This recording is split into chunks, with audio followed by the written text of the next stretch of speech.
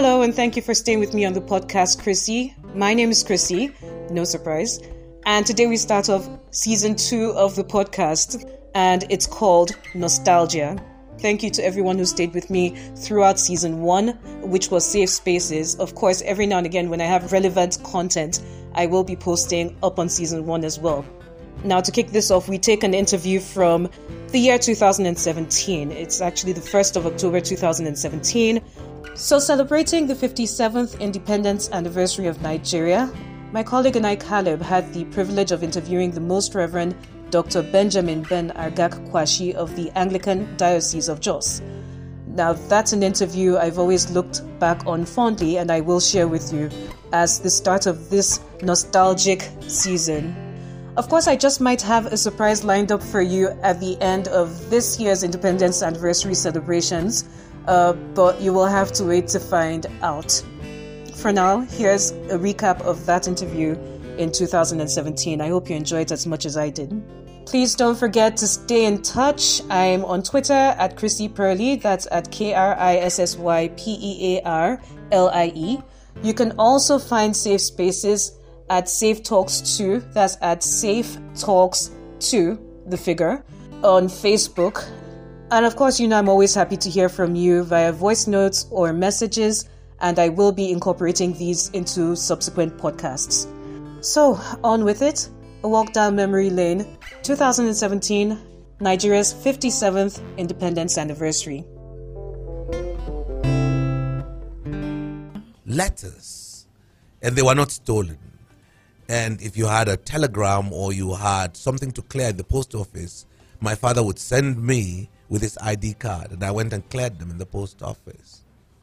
I saw the telephones you could go and book in the post office, and you made phone calls abroad or to Lagos or wherever.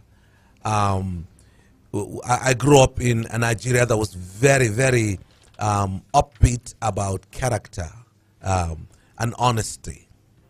When I passed my exam to go to military school, some sergeant on an army motorbike came to St. Luke's Primary School.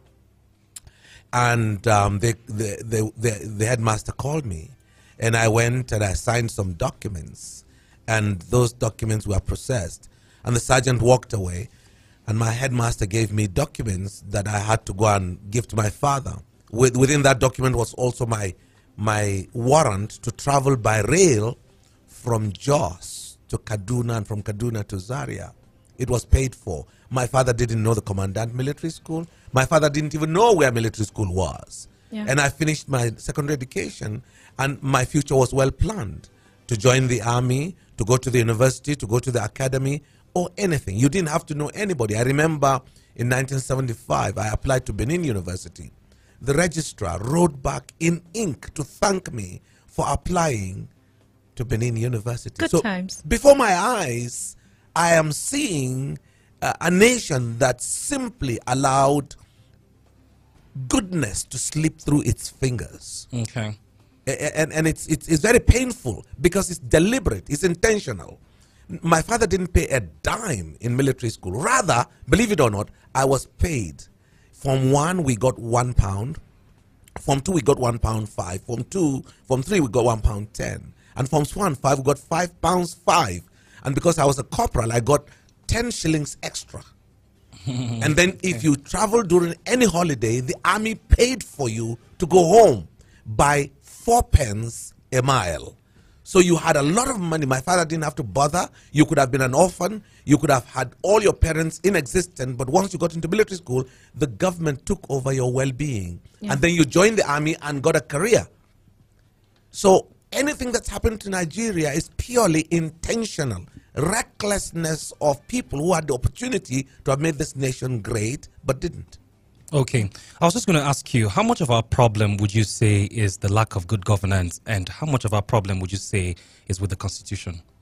Now, when you talk about good governance, it's too generic for me. I think we should identify it as the people in governance who lack vision. Okay. They're just thinking about themselves, their family, their clan, and sometimes their tribe, if that is it at all.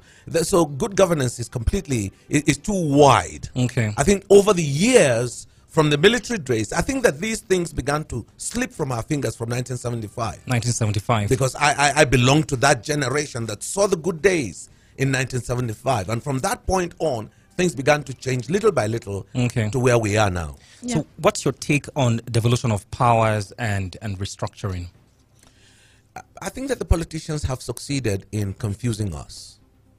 The idea of the devolution of powers was the first crisis Nigeria had from 1966. Okay. Because at that point, the Constitution of the Federal Republic of Nigeria brought the regions into the center. Yeah. And so while it suited those who had powers up to then or up to now, it was okay. But once it became unsuitable, then we now are asking for devolution of powers. So are we asking for regional devolution, or we are asking for each state's devolution of powers and restructuring of those things that are on the no-go list of the Federal Republic of Nigeria and the concurrent lists, to review them and do that? If that is the case, 2004 conference did that. 2014 conference has looked into that. So what are we really calling for now? And I don't want us to get confused. I looked at 2014 conference book. It looks okay. If that is what we're looking for, then I think that the House of Assemblies and the Senate and the Federal Republic representatives should look into that and produce for us and pass them. The ones that we can, we should. The ones that we cannot, we throw away. In just one word, before Christy asks you her question, in just one word, do you agree that Nigeria performed better under the regional governments that we had then? It's all, I think that it's, you see, the regional governments were competitive governments. Yeah. All right? Okay. But it is not to say that they performed better, because the issues we are now grappling with of people being marginalized, of people being left behind, they were there in the regions and would have emerged now, nonetheless. But because the larger group had a sense of running it, and it was a baby nation, it didn't appear much. So I cannot say that the regional governments ran better. In some things they ran better, absolutely so. But in everything, I think that the issues of marginalization, bigger tribes suppressing the smaller ones, and so on, those crises were already there waiting to happen. That's interesting. That's an interesting way to look at it. Talking about the regions, I like the fact though that you allude to the fact that it was a competitive system. So you had the North. It was, Ahmadu Bello clearly running for the interests of the North. You had Awolowo clearly doing his thing for the people in the Southwest. Some would say that maybe that was a more productive way to do it than when we had after 66 and we had the trouble with the military coup, and Aguiyi Ironsi had to try to hold everything together by force, so to speak. And everyone else who came after him, when we discovered oil, just realized, okay, it makes more sense to just keep this thing going in the interest of the class that you spoke of, the ruling class. I liked also the way you started when you talked about your pre-75 days. You talk about it, and I can almost imagine what it was like, because we hear stories from our parents, what it was like when they went to school, what it was like when they were in university, and how different things were at the time. Some people have argued, though, that we can't really make that comparison at the moment because, for one, we haven't expanded our economy to suit us in such a manner that we can replicate the same. We had a population that was 4 times less at the time. We had 4.5 million. I'm sorry, that's about 45 million people at the time. We're talking about 180 million people in Nigeria now. So we don't have the same resources to cater for everyone at the same level. That's not correct. Well, that's an argument that some people put forward. It's not correct. It's simply vision. Yeah. It's simply vision. I mean, Plateau State had its electricity running here from 1928 until it was impounded in 1976 and brought down. Now, why do that? When you had a system that was running, electricity was running. It was working. Why put it back and take it to federal? the competition died. Plateau State had its own university.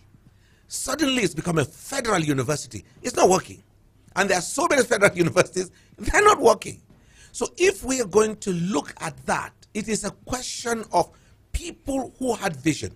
And what I see from 75 to now is that if you had a vision and you are running with your vision as a Nigerian in your own state, you are run down. Yeah. You are brought down. Lagos has refused, and I have a suspicion Rivers and Anambra are refusing, and they're going to go. And that's the way it should be. Every unit state should look for its best leaders who will make their state great. But as it is now, we're having mediocres who are copying what is wrong and are bringing it to their states, and each state is falling apart. It's not working. So the competitiveness that I saw when I was growing up was brilliant. I mean, Sardauna didn't have a university. He made it happen in 1 year. He didn't have a stadium. He made it happen in 1 year. Plateau, I want to remember the name of that time. At that time, he supported them all through. He didn't have enough schools. He called missionaries. He called voluntary agencies, gave them money, asked them to start schools all over. Now you start schools, they are trying to close it down. They are trying to sap everything from you. So it's no longer competitiveness, it is visionlessness. So if we were 45 million, just as today, we now know that by 2030, we'll be 200 million or 200 and something million. We should start planning. So if we were 45 million in 1975, actually 60 million in 1975, we should have known that people my age at that time were going to get married and will have 10 children. Yeah. Because in my time, that was the show, to have many children. So you project, and then you plan, and then you make sure your borders worked well, and then you make sure your security worked well. It is as simple as planning. Who were the Nigerians? Who lived in this town? Who lived in that place? Who are to go to school? Where are the children of this ones going to go to school? And then you plan all of those for 100 million. Then another set of leadership that will take over will also plan for 120, for 150. So it's a question of planning. But listen also, at the time that we were growing up, the money was not as much. A barrel of $1 went for 2 naira. All right? There's also the question of value as well. There's a question of value. That's true. But it was the recklessness of a visionless people who were told by foreigners, and they bought foreign ideas and started importing when we could have been a producing nation now. And we just went away. We didn't have people who cared about Nigeria. You remember the popular quotes about money not being the problem and how to spend it Exactly. at some point. Yeah, that was it. It was funny. Marginalization, which is something which is coming closer to the present situation we're in. We have trouble with insecurity. We have now issues around IPOB. You know, we're still trying to grapple with Boko Haram. Then we have issue of unknown gunmen, herdsmen, whatever you choose to call them. But one big issue that's taken the center stage in recent time is this issue of marginalization. Now, we've been talking about, we've been counting down to this day all week. And one thing one of our guests said when we were talking to a former governorship aspirant in Benue State during the week, one thing he said that struck me is, why is it such an issue when we're talking marginalization for 3 major ethnic groups in Nigeria? He said, I'm a Tiv man.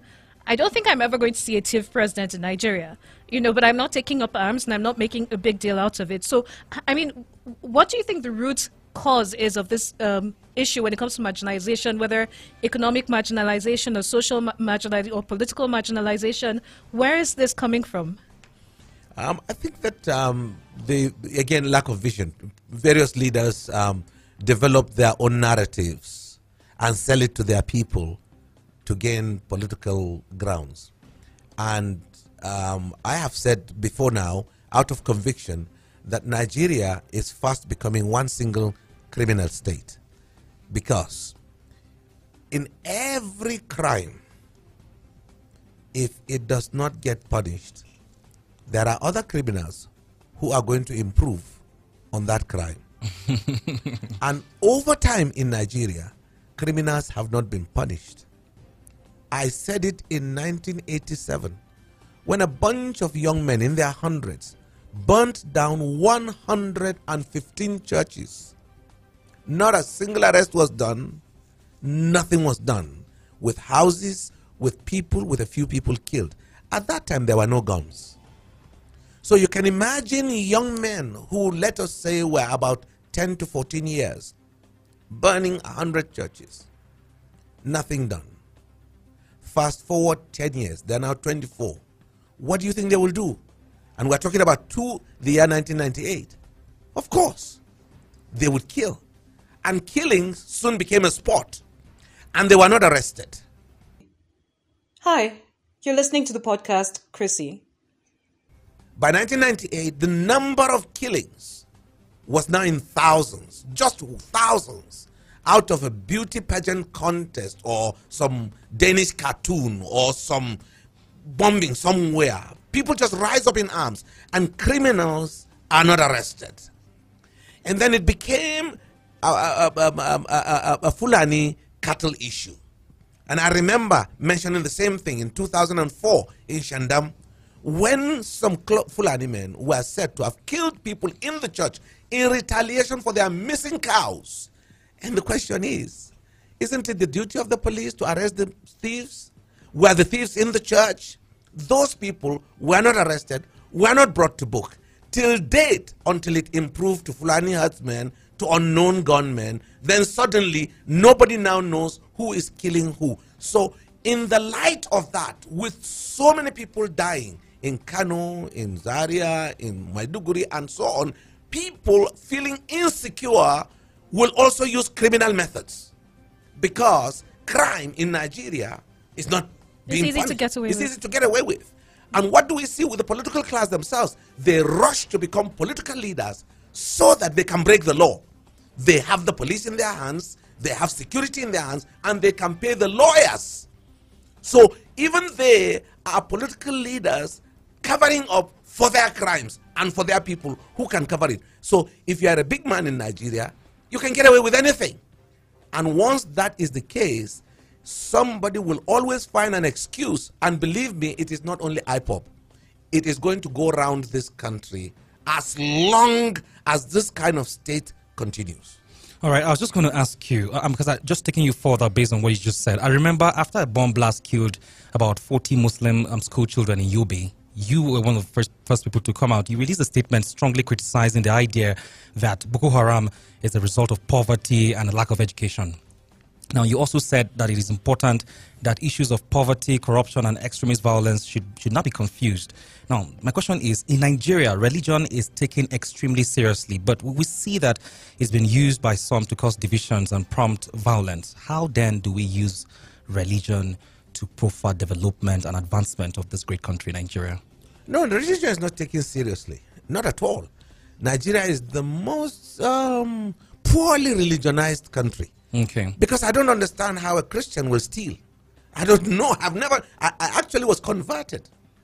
So I don't understand a Christian thief or a Christian liar. Did you just say you were converted? Yes, I was converted. At first, what religion were you practicing? I was a church-going Christian, but I never knew that when you accept Jesus Christ, that it creates such a remarkable difference between telling lies and telling the truth, between stealing and cheating, between fighting and living in peace. So I don't understand a Christianity where these kinds of vices still go on and you say you're a Christian, or an Islam for that matter, because that was not what we saw in my growing days. So really, when you say that we take religion seriously, I don't think so. I think that we use religion seriously, not take religion seriously. Okay. Because no religious person who takes religion seriously will advocate the destruction of his town. I mean, your town, your school, your own people. If you say you are from Plateau State and you want to destroy Plateau State in the name of religion, you're not from Plateau State. You are a foreigner. You are a rogue. You are a criminal. Yeah. You are a murderer. So it's not religion. Now, having said that, I want to buttress that point by saying that look at the young men who do these things. The ones that were arrested in Bauchi Road, in Abuja Road. Just look at them. Look at how wretched they were looking. They live in the wild, in forest. No matter how much they make, they're living in the forest. No electricity, nothing good to live for. Would you say that is religion? I don't think so.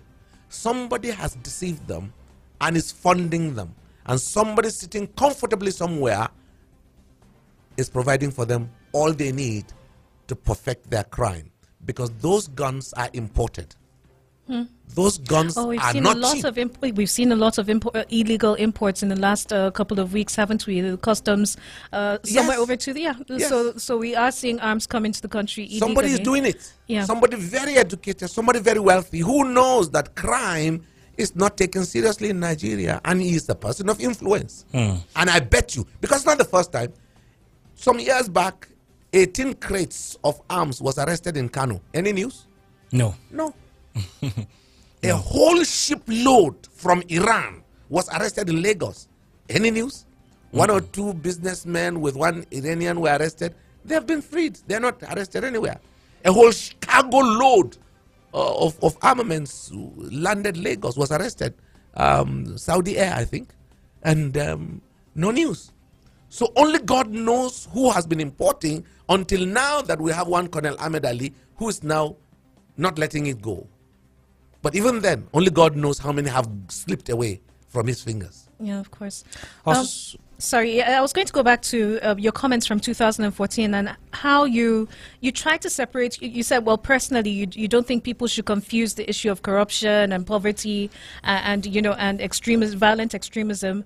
I mean, how would you separate these three in such a way that the average person understands? Because generally, people tend to think poverty or violent extremism has a lot to do with poverty.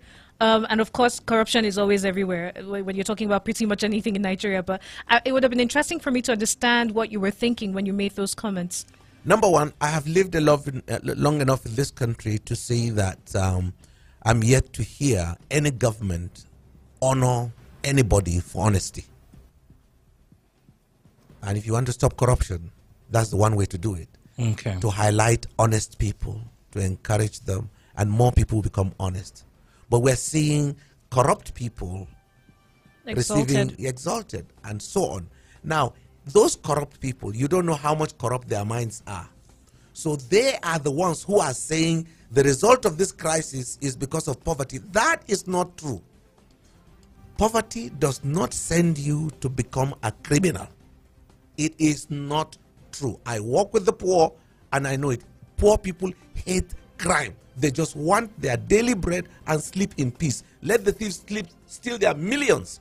The poor people just want their peace. They are very happy to look after their small farms, to feed their families with the yams that they make, and to be sure that they are secure. They are the majority. They are not criminals, for goodness sake. These criminals are as a result of the carelessness of our governments, who do not take seriously the punishment of crime. There are young people in the streets who, if they had their way, they will not be criminals. But once you leave them and nobody's taking care of them, no school, no fallback, nothing to care for them at all, there are people ready to use them. And drugs are so cheap now in Nigeria that these young kids, believe me, as young as 16, they are already addicts. They can stab anybody without thinking twice.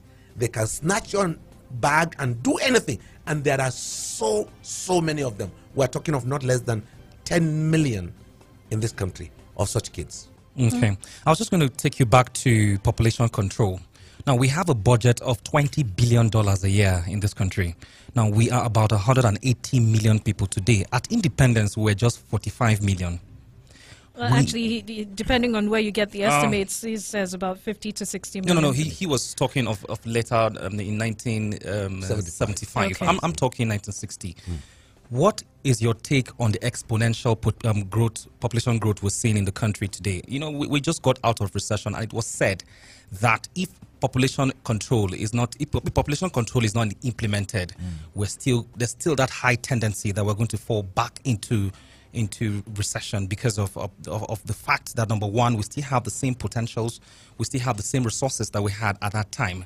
Nothing has changed. So what's your take on population control? But, just to add to that, it's actually an either-or type situation. So it's either we find a way to curb population growth, or we find a way to grow the economy at such a rate that will cater for the rate at which we're growing as a people. So it's not really cast in stone. It's one or the other.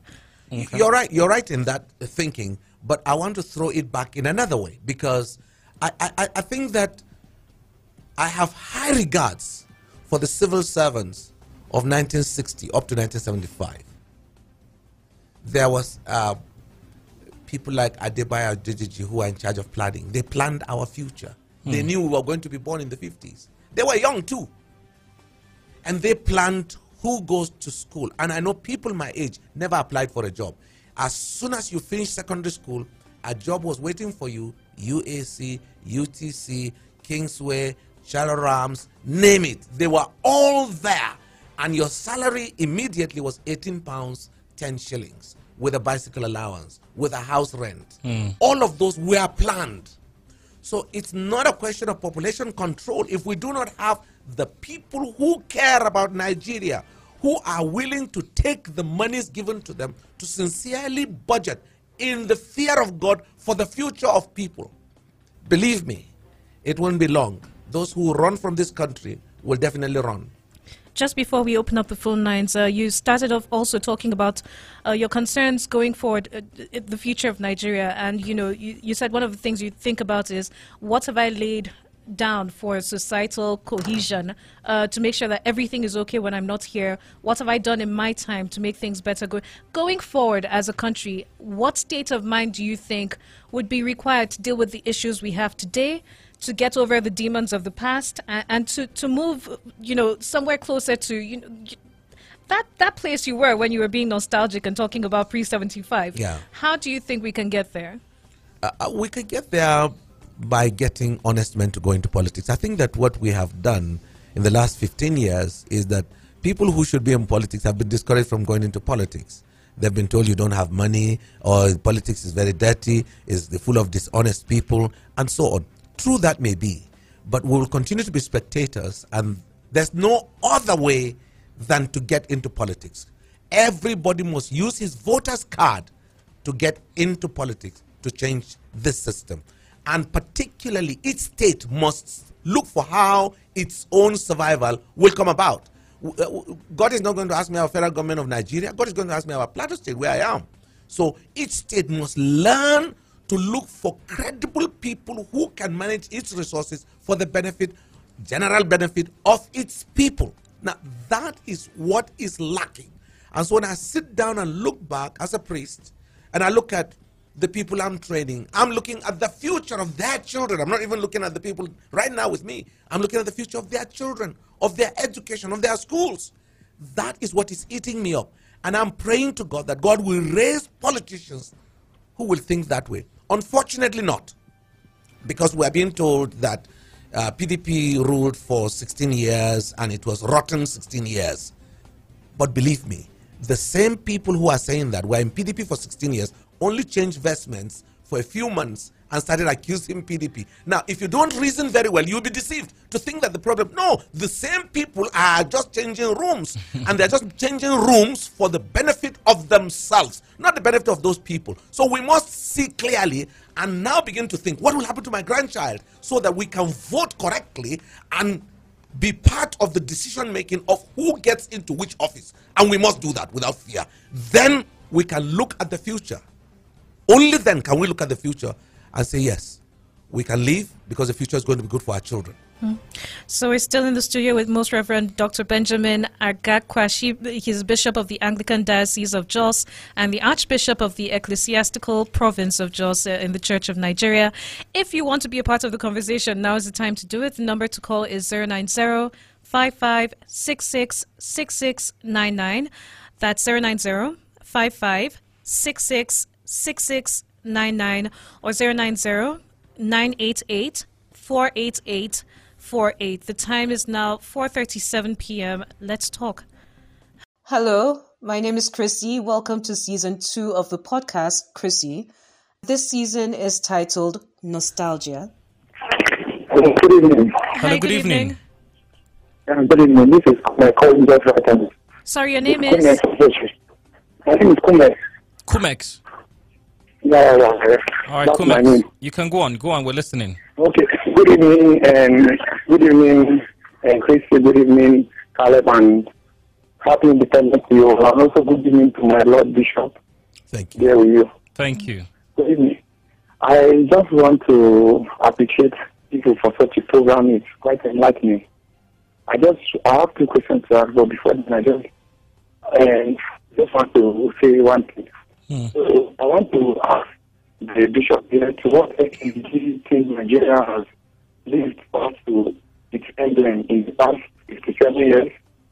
Then the second question I also have to ask is, and using China as a case study, because if we talk about population, we also must talk about people who are in fact of population high, being able to develop their country. So my question is, can we use China as a standard of positive population growth with good economic strategy? These are my questions. Thank you very much. All right, thank you.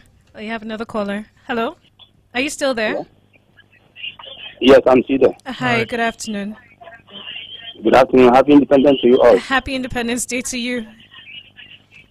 I'm very grateful to hear the clergyman speaking. I never know that he's Bishop Fascist. Okay. Thank you. Bishop, good afternoon. Good afternoon. Okay. All right, thank you. All you have to do is please turn off your radio once you get through on the phone. Thank you. Hello? Hello. Christy. Hello. Hi, good afternoon. Afternoon, how are you doing? We're fine, thank you. Happy Independence Day. Thank you. In fact, I'm enjoying the program. We don't know your name, though. What's your name? This is Alex. Alex. I'm calling from Yantrela. Okay, you have a question or a comment? I have a comment, Yes. and I have a question at the same time. Okay, go Please on. just go on. Go on. We're listening. You know, seriously, I love Nigeria so much from the depth of my heart. But I shed tears when I see the direction Nigeria is going. I'm a young man, and I don't know how the future of Nigeria will be in the next 10 years. I don't know what is going to happen to the next generation. I don't know what is going to happen because we have the non-productive population, we have the productive population, and the non-productive population is higher than the productive population. We give birth to children without even planning for them. We give birth to what I call al-majidis, and we export them to other states without even thinking how they're going to cope, without even planning anything for them. Who do we expect to take care of these al-majidis, to feed these al-majidis we're giving birth to? These are people that must eat every day to survive. And we have few people that are doing their best to make sure that the economy grow. And we have people that are giving birth to have them eat or get something out of what we are producing, or out of what the little are producing to sustain the economy. Okay. It is the way forward. And this is the issue of religion. We must do away with religion if we want to grow in Nigeria. Today, if you're being persecuted, you go back to your people and tell them that it's because they're a northerner, it's because they're a Fulani, or it's because they're an Igbo man, or it's because they're a Yoruba man. That is why they're chasing you. And you see some fools ready to carry arms and die, because of you, or because You of know, that you have to be life careful with that the you told choice of them. words. Just go on. Go on. You have to be careful with your choice You of get words. what I'm saying? Yeah. So this thing is not going to help us at all. Today, if we want to develop, if my father is accused of something, then I should be able to allow him to face the consequences of what he has done. If today my brother is accused of diverting money that is made for the public, I think I should allow him to face the wrath of the law.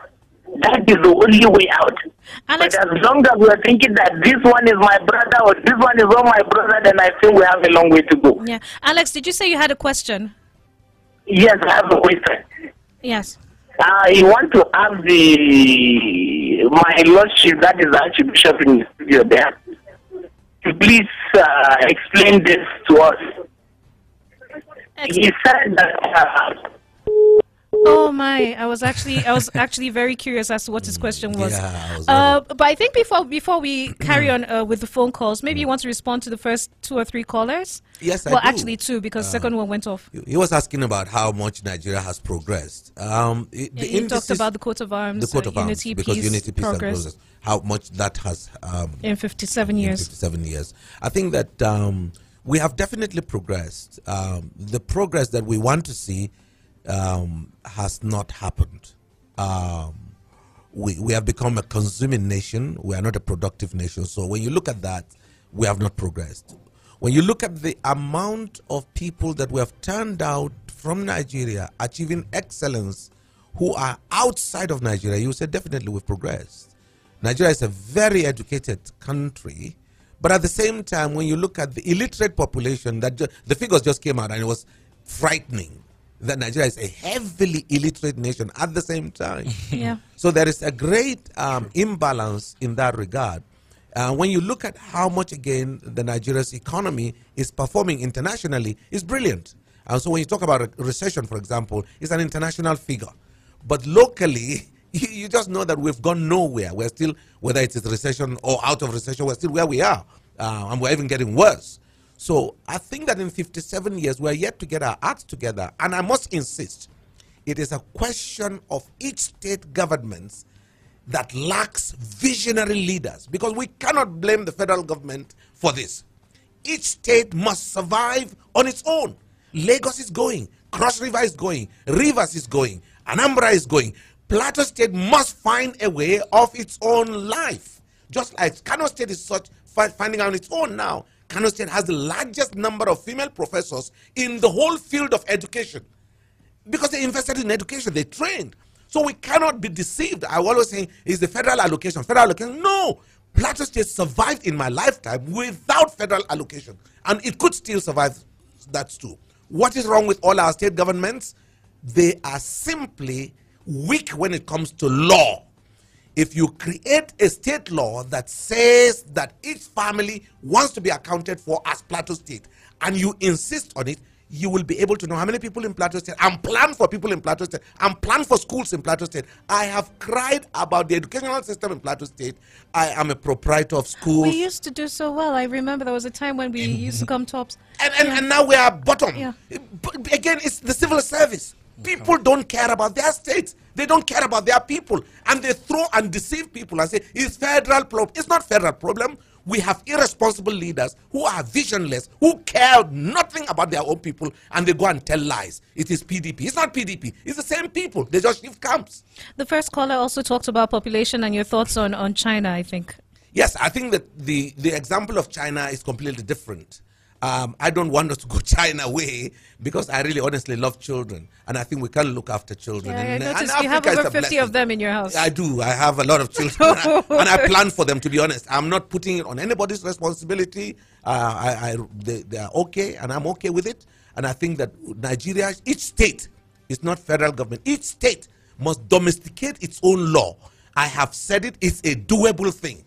And fortunately, we have lawyers in Plateau State in abundance. It's just to put the laws on ground, laws about traffic, laws about school, laws about population, laws about throwing dump, laws about debt, laws about toilet, laws about everything. The second caller, Alex, the third caller actually, just talked about doing away with religion and ethnicity. I don't know how you feel about that. I think that was a good dream. Really? It was a good dream. When you remove religion from Africa, you're going to have no nation anywhere.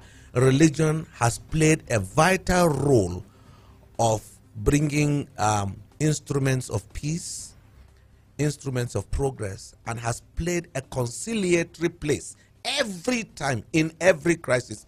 Even when it is the architect of the crisis, it still is the instrument of conciliation. Well, he mentioned religion, but he seemed to dwell more on ethnicity than he did when he was talking about religion. So probably he said that's because the laws are weak. Maybe If we have strong laws, I mean, we have laws. If we have laws and law enforcement agencies, ethnicity wouldn't change anything. You go to jail. Okay, so let's take another phone call. We've kept someone waiting. Hello. Hello. Good evening. Hi. Hello, good evening. This is Rondon Washpam on the line. It's nice to hear from you. You have a question or a comment? Oh my, so sorry about that. Phone line still open, 090-5566-6699. That's 090-5566-6699 or 090-988-48848. We're still having our Independence Day special with Most Reverend Dr. Benjamin Argakwashi, who's the Bishop of the Anglican Diocese of Jos, Archbishop of the Ecclesiastical Province of Jos in the Church of Nigeria. Hello? Hello, good evening. Hi, good evening. Hello, good evening. Evening, Bishop. Hello, good evening. I actually enjoyed the talk. I was listening to a different station when I immediately I got this, I stayed on the discussion. Bishop, sir, Yes, sir. I want you to agree with me that your age group did not accept or appreciate rather what the nation planted in them. Free education. Apart from free education, they were still paid as students. I was a teenager growing up. I remember, apart from the military school you went to, even civilian schools, unity schools, they were also paid transportation if they were going back to their parents. I was a teenager then. I remember very well while I went to technical school, people that paid me were people of your class. People that teach me rather taught me, people of your class will always tell us in the class, I pity you people. Because when we were in this school then, the cafeteria was running and so on and so forth. These are the same people that will hardly stay in class in first. These are the same people that will go on strike if they are not paid. In school, their parents never paid for the school fee. These are the same class of people today as our leaders, going on and on, recycling themselves. Posterity will judge every Nigerian that his parents never paid his school fee. And today, they are wrecking Nigeria daily. On the part of leadership, I am of the take. All this recycling of leaders in name of political parties should end. That is my take. We didn't get your name. Sorry, before you run. This is Lance from Buku Locus. Okay, let me All quickly right, respond thank to you. you since you He hit wants me you to on agree. on my generation. He wants you to and agree. I want you to hear me clearly. Yeah. I have said, and I now seize this opportunity to say it publicly, anybody over 60, any young people who elect anybody over 60 will have themselves to blame. I have said it, I believe it, and I'm going to fight anybody over 60 who's looking for any office in this state where I am. At least this is the diocese where I can control, and I'm not going to let it happen again. Because the most dangerous person on earth is an ungrateful person. I agree with you. We got things free, but now we don't care about the coming generation. It is evil, it is wicked, it is ingratitude, and it is punishable by God. We must reinvest in our grandchildren and do so with everything. Because I have seen, well, I'm a clergyman, I cannot exonerate myself and I cannot blow my own trumpet. I will never blow my trumpet, but I believe in what you have said. The right thing is, if you have got it so good, why are you not giving it to another person so good? It is wickedness if you don't do that.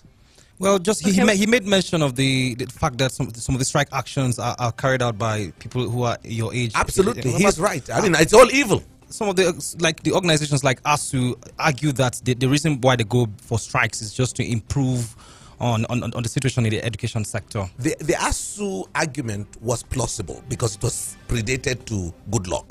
Okay. And it was actually And even Goodluck. before, And yeah. even before. And it was Goodluck who decided that, look, we are going to solve this problem once and for all.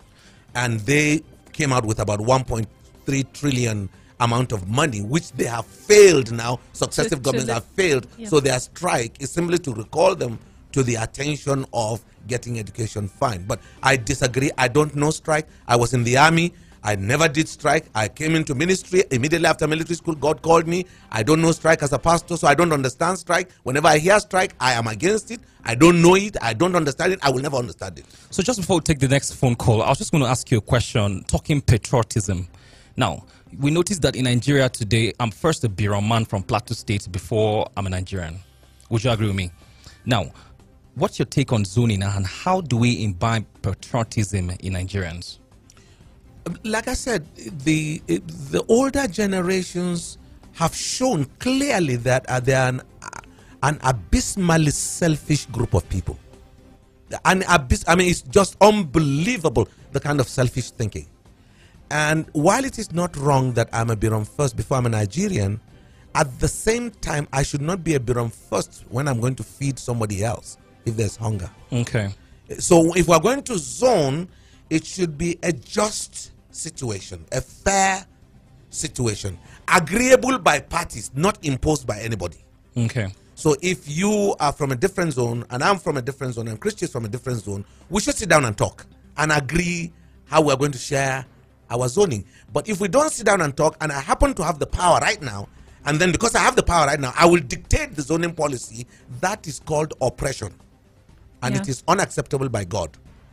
Okay, so we have okay, another okay, phone let's call. just go. Hello? Hello.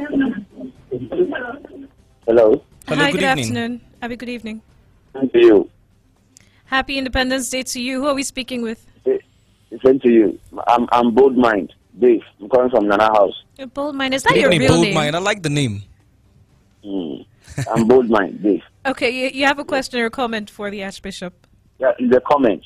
Sincerely, I've been following this program from inception, but I was moved to actually make a contribution. Yeah. Yeah, my contribution is that I want to go with the statement about voting somebody who is up to 60 years and thereabout. You know, I'm into business. So before I started business, I've been a graduate for like 10 years. Yeah. And in Nigeria, seeking for the job is even harder than the job. You know, Yeah. in fact, I went as far to buy job too. I paid money, you know, to somebody who promised me a civil defense job. You can see how corruptible the system is. Yeah. Having said that, you know, these old people are eating their cake and having it. I'm from Benue State. Look at Adobe, who was a minister when I was in primary 2. And today, he is also a minister. Look at the remark, who was a minister, and then he goes from Niger State, and then he is also a senator now. Look at this man, the senator from J2 saying he was a minister, a governor, and then you can see how they are tackling the whole. So I want to support everything the Lord should have said, and I want the youth. The problem is with the youth. It is. The problems are either caused or solved by the youth. The elders only ask them, hey, in fact, the elders serve as a pointer to them. You understand? The youth, we are so hungry that we sell. In fact, we are mortgaging our future.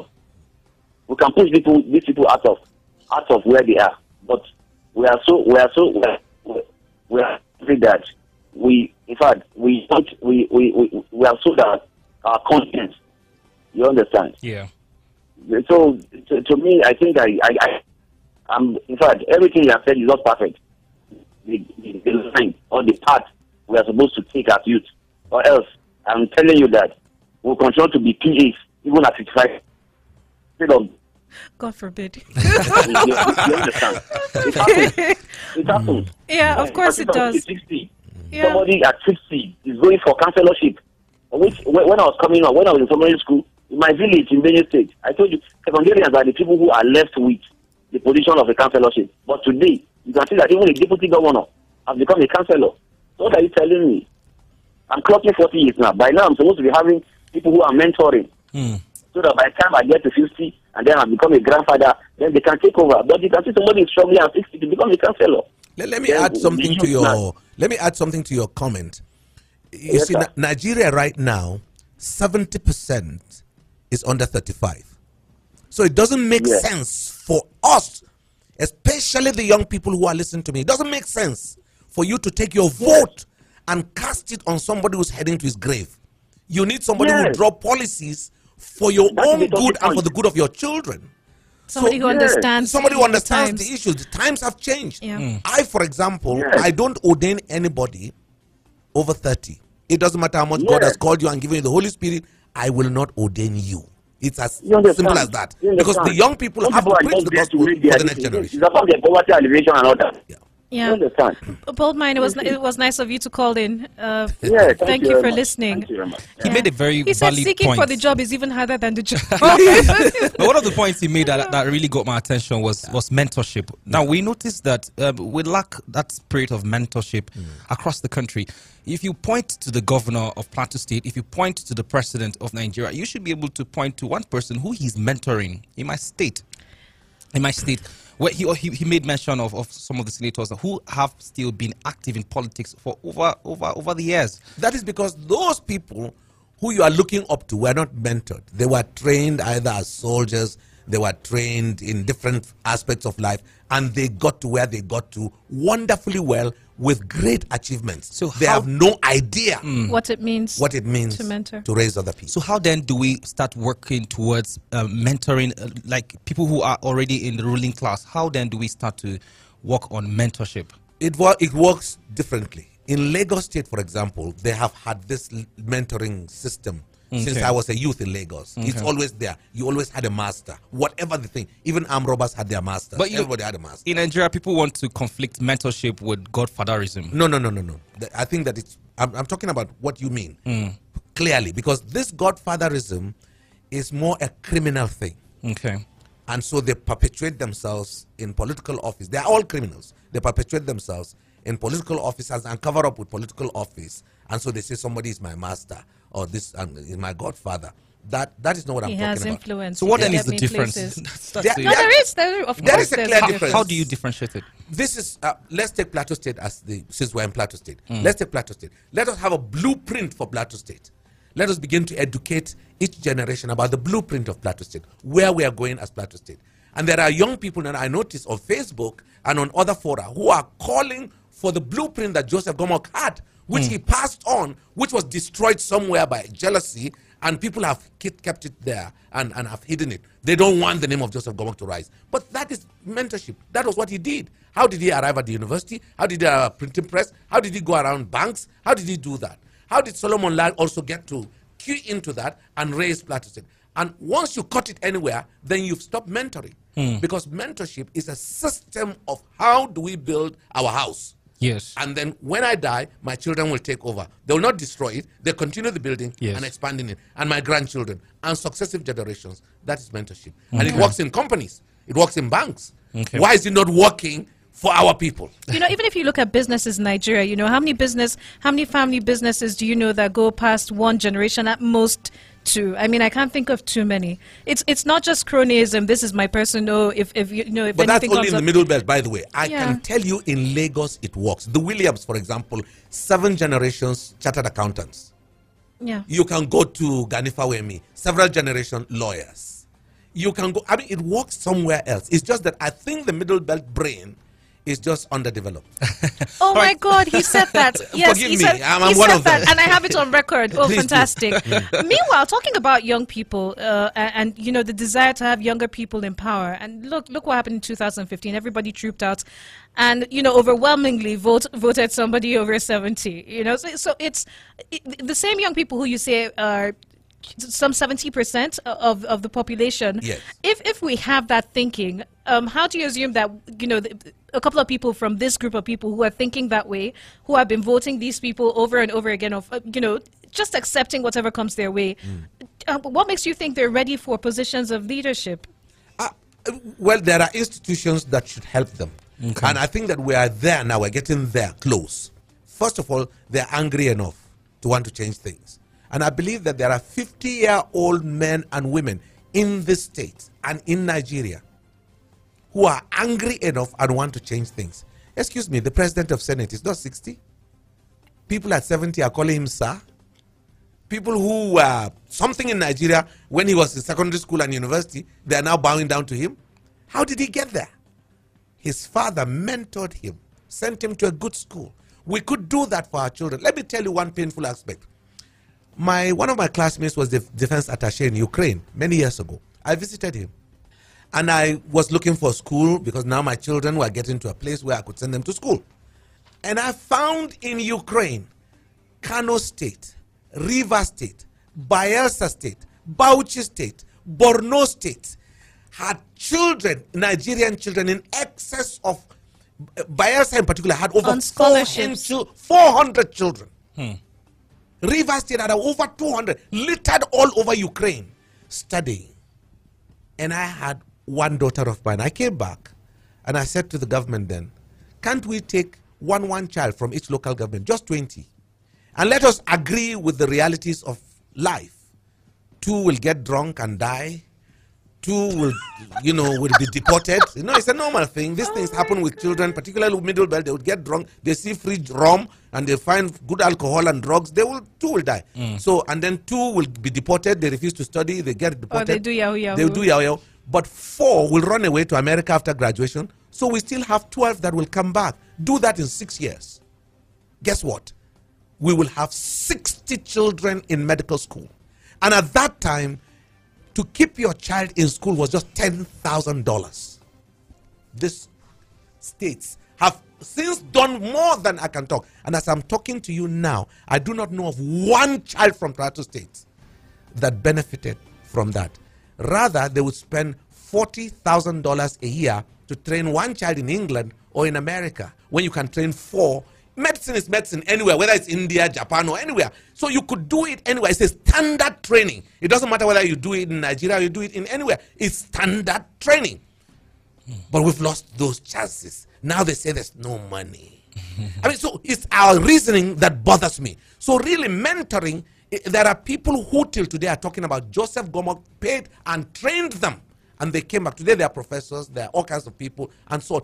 That is the kind of mentoring we should be looking at. How to, not because I give you 5 naira, so I'm your master. No, that's not mentoring. It's how to educate you, to arm you to face society and build community. That is mentoring. Okay. And I think we can do that. All right. So it's 5 minutes past 5. We're Oh, supposed to have let the Archbishop go by now, but I did warn you, if we have the phone calls, we'll probably keep you a few minutes longer. So we'll let you go at 5:30 if you don't mind. That's fine. Okay, let's take another phone call.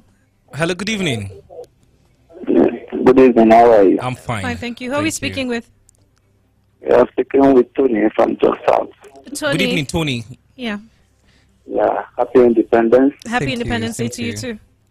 Please go on. We're And my listening. question to our Lord Bishop. Thank you. If Nigeria will marry, because the kind of politicians we have in this country now, they are so, I think they are no longer useful. They have, used their, what am I trying to say? Corruption is the bottom line of our, because if you have what Bishop said when he was in school and the kind of school he went, Yes. he never seek for anybody, no godfather, no, his father does not even give him a note to anywhere. If we can run that kind of country, it will be better for everybody. Forget about the population. Population is not an issue. Because I remember during the time of Awolowo and Co., those people who were in politics then, where the money they earn after their tenure, they go back to their various states and establish something, not to carry it to abroad and leave the country you know, that country. That is the problem. All these people in the city, see them, they are 1870s. Almost some of them are even sleeping when they are doing debate. Is the kind of people we want. When we talk of election, not that we don't know what to do. The level of poverty is so high that you will see somebody who came to vote, they are not taking his breakfast, and you will see one useless politician with money. What do you think? I'm over. That if God can allow, if God can speak to as Bishop has said, can speak to people's minds, you are collect money for your money because they know that is a stolen money. So if they can adopt that system there, it will be better for everybody. Come to the federal level. Well, like I used to say, politicians, they always when election is coming now, you see them behaving like Awolowo, putting the cap of Awolowo. You see them behaving like Tafawa Balewa. You see them behaving like all these past leaders. Yeah. Just to win an election. They will never behave like them when they're elected. So my issue is that I so much marry the bishop. The bishop, please, don't be tired. He needs work to do. If there's any way he can be calling into this program before the election, be addressing the mind of If it is question of fasting, let them fast and forget the money they are going to give them to go and go for a wrong person. And even if they are going to go, let them carry that money. It's their own money. It's their stolen money. Let them just go and vote the right person. Hi, you're listening to the podcast Chrissy. Hello, you're listening to the podcast Chrissy. And even if they are going to go, let them carry that money. It's their own money. It's their stolen money. Let them just go and vote the right person. That is my advice. Thank you. All right, Tony, thank you for your thoughts. All right, thank you. Most people today being very passionate. I think it's because the Archbishop is in the studio with us, but yeah, being very passionate. And he's talking about corruption, and very often we think about corruption as a systemic problem. We don't really think about it on an individual basis, do we? I mean, how do you view the issue of corruption in Nigeria? Oh no, let me put it to you again. This is part of my training. My father was a teacher. And one of the things that my father didn't like was for you to tell a lie. If you told a lie, he will beat you. But if you told the truth, he wouldn't beat you. That's this. No matter how bad it was. No matter how bad it was. Just tell the truth and you are safe. Because he believes that if you told the truth, it will set you free. If you told the truth, he has lost every right to discipline you. He will just correct you. But if you told a lie, he will beat you and angels will clap for him. Same training I take to my children. But it was baptized in the army. In the army, you are arrested for going late into town or coming back late from town. What were you doing? Sir, I'm sorry, I came late, sir. They just say, bastard, go to the guard room. So when you do something wrong, even if you told a lie, it's the same punishment. You told the truth, it's the same. So you just say it. So truth-telling has become part of me even before I received Jesus Christ as a Christian. Now, I received Jesus Christ as a Christian, and I find Christians telling lies. Christians selling church land. And they know it is church land. Brother, I will jail you. Christians stealing from the church. And they say, we are Christians, we should forgive. I don't understand that. You see, the issue of corruption, we tend to think that it's only a political issue thing. The tomato woman who sold rotten tomatoes to me, I went back to her and showed her because I didn't know how to buy it. I just said, Juya Munguda beer, she Juya. I took it to my wife, said, back at the Ido. They're all rotten. I looked, I said, we went back. And I said, and you go to Sumunta, and you will say that God will punish corrupt people. Your own punishment begins now. So corruption is a system where if you are going to be a Christian, be a Christian. There should be no mention of corruption near any Christian at all. There should be no stealing, no cheating, just name it. But we have devised a system and have capitulated to it to say it's a Nigerian thing. I reject it. It's not a Nigerian thing. Nobody bribes me to get their children into any of my schools. I will never take it. Nobody bribes me to come into the job or anything. I don't know it. I don't understand it. And I insist on it every now and again. So we must agree that corruption is not just money. It is the whole life that you live, which was the case in the time of Noah. People lived corrupt lives. They were wicked to each other. They were merciless to the poor. They didn't care what happened to the orphans.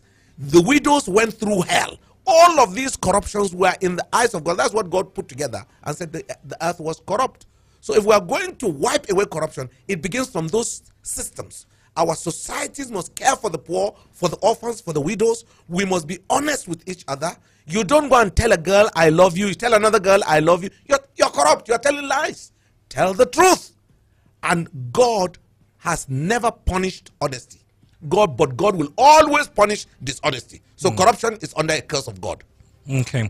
I was just going to take you to the president's address this morning to Nigerians on Independence Day. One of the things he talked about was agriculture. He said that Nigeria has come a long way when it comes to agricultural development in the country. One of the things he pointed out, he said that agriculture has enjoyed a divine intervention. For instance, he pointed that 43.92 billion naira was released to 200,000 farmers from 29 states across the country. Now, the funds were released by an agricultural scheme that he launched in 2015. But he also pointed out that about 233,000 hectares of land across the country are used for the cultivation of about 8 commodities. Now, some of the commodities he mentioned include rice, he mentioned maize, he mentioned wheat, he mentioned cotton, he mentioned soya beans, he mentioned cassava, he mentioned granite, and he mentioned fish. The good thing is he pointed out that he mentioned that some of those contributions were coming from Plateau State. So what's your take on agricultural development? And considering the fact that they're trying to diversify the economy, what's your take on development of agriculture so far in the country? I think I liked what he had to say, but I'm not sure I'm satisfied, because he mentioned just the areas where Fulani herdsmen have not killed people and have not denied them their farms. Yeah. Yes. If you look at the rice areas, it's those areas. If you look at the groundnut areas, it's those areas. But he didn't mention the potato areas. He didn't mention the ginger areas. Because, again, this is where I see that the federal government needs to be very honest with people it governs. The federal government of Nigeria over the years have enjoyed the death of poor people in the rural areas. It's not fair. It's not right. It's been coming on over the years. Nobody cares about these farmers who get killed. Again and again, they go to their farms, they don't come back alive. They go to their farms, they finish farming, they are sleeping in their house, and they are killed. And you know what the narrative is? They said is the clash between herdsmen and the farmers. And farmers were sleeping. Who is clashing who? Yeah. This dishonesty must be opened up clearly. And if the federal government is going to protect people, let the federal government protect people. Secondly, I think the president address on agriculture is brilliant for business farmers. Okay. Those rice that he mentioned and all those cotton and granite. You know, I was going to... They will never come to my level. Never come to my level. I go to the market, I buy Mudu. Mm. The people who sell for me in Mudu are the people whom I'm talking about who don't know where these millions are going. Yeah. So I think he needs, as a president, to insist so that the poor people will also be farmers. Yes, they are not commercial farmers, but they play a role that commercial farmers can never play for ordinary people. Okay. I think that's where I look at the president's address. In case you're listening to us and you still want to be a part of the conversation, you can give us a call on 090-5566-66 and 99. 090-5566-66 and 99. Yeah, so I was going to ask you, because we've been talking a lot about the ruling class and a lot about the lower class. So, some people argue that there is a very key place for the middle class. Now, some people will tell you in Nigeria we don't have it. You're either rich or you're poor.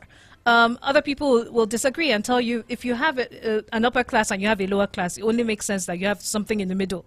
One would assume that if you're going to have the cluster of people that you need, young Nigerians that you need going forward to do the things that we require of a progressive nation, you would need, one, an educated pool to take out of, which is very often not the kind you would find in the lower class very often.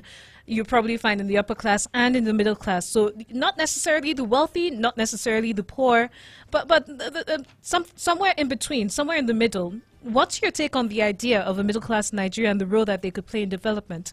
The middle class Nigeria was the most powerful force Nigeria had in my generation.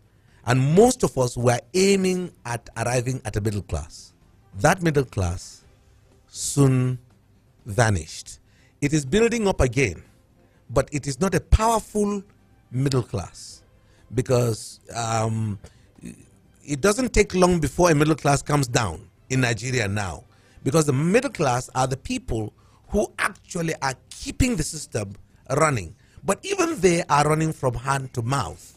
And what is even more significant about the middle class Nigeria is that they are the ones who are looking after the village people, the cousins, the uncles, the so on and so forth. So that means that they are overtaxed and they are not being supported to rise beyond middle class. And so when they retire from active service, they move from middle class straight away to the poor class. So that is the crisis that Nigeria has. Whereas it could build a solid middle class, and I believe it can. And it could do by paying its pensioners very powerfully. That's a very big issue. By paying their gratuity, by ensuring that these people who retire in their 50s, that they're going to go to farms. Yes. And that their farming creates a level playing ground for them to maintain and retain their middle class status. Now, if we do that, we will have a powerful middle class, which was what happened. My father retired middle class, died middle class. Now, it's not the same now. The middle class now are the beggars because they can't get anything. When they retire, they're begging. There's some arguments that we don't even have a middle class in this country. Like I said, some people... It's there some intellectually. People, Let's keep it there because it's a diminishing. The reason why it's not there is because when it rises while they're in service or while they're in the companies, when they retire, they just fall back again now to diminishing. Exactly. Because, so they're vulnerable, basically. Very, very vulnerable. Okay, so we have someone else trying to reach us. Let's find out who this is. Hello? Good evening. Good evening. Who are we speaking with? I'm speaking with Mr. Nakamia. A happy Independence anniversary. I wish you happy independence. I love Bishop. God bless you, sir. God bless you too. They turned me to memory lane and I shed tears of what I know and what he has spoken, which is reality. The missionaries of the olden days missionaries, in the time of the Spencer and other Ajayi, they brought in schools to us in Africa and Nigeria. And most of the people they attended at schools, both the primary and secondary school. And we learned how to be honest from the church, be teaching on the clergymen of that time. Yes. In the contact of us in life. The churches I know, some of them establish technical schools where the young ones go and learn craft work, carpentry, and also on and so on. The church are not taking the poor into consideration. If I know that the poor in the church doesn't even attend the church where they pay tithe and pay their normal church dues. They go out on the street. What is the church doing now? You are a bishop of Anglican and beyond, where we went to that type of school. And then when we come out, we become somebody. What is the church doing now? Okay. All right, here we're almost out of time, so I'm going to try to squeeze a few more phone calls if you don't mind. I think you got your question. Okay. I'm glad you seem to get it because at first it wasn't too clear. It wasn't so clear, but I see that he's talking about technical schools and all of that. Do I respond now? Yes, please. Okay, yeah. I think that, again, this is one area that I think Nigeria has not told the whole truth about Nigeria. Because Ajayi Crowther started education in Nigeria from 1843. Now, when they talk about founding fathers of Nigeria, they don't go that back. They begin with 1959 and 60. But before the government of Nigeria was formed in 1914, Ajayi Crowther had been working in Nigeria from 1843. Providing education, the first newspaper, the first printing press, the first everything. Ajayi Crowther had done that between Ibadan, Abeokuta, Oshogun, Boni, Onitsha, Asaba, up to Lokoja when he died. He died in 1890. Nigeria was formed in 1914. So the refusal to mention founding contribution of the church is part of the legacies of lies that Nigeria is living with. I think that must not be thrown out. But back to his point, that technical education which Ajayi Crowther began was destroyed in 1975 because the government of Nigeria then took over the education of all schools. Okay. And particularly, they were antagonistic on missionary schools. And they changed their names and destroyed the educational system and removed the Bible from schools of missionaries. Now, from that time on, the generations grew to be anti-God and anti-humanity. That is part of our problem. But be that as it may, democracy is now open to us, and nobody's going to stop us. And since you asked me a personal question, I will answer you personally.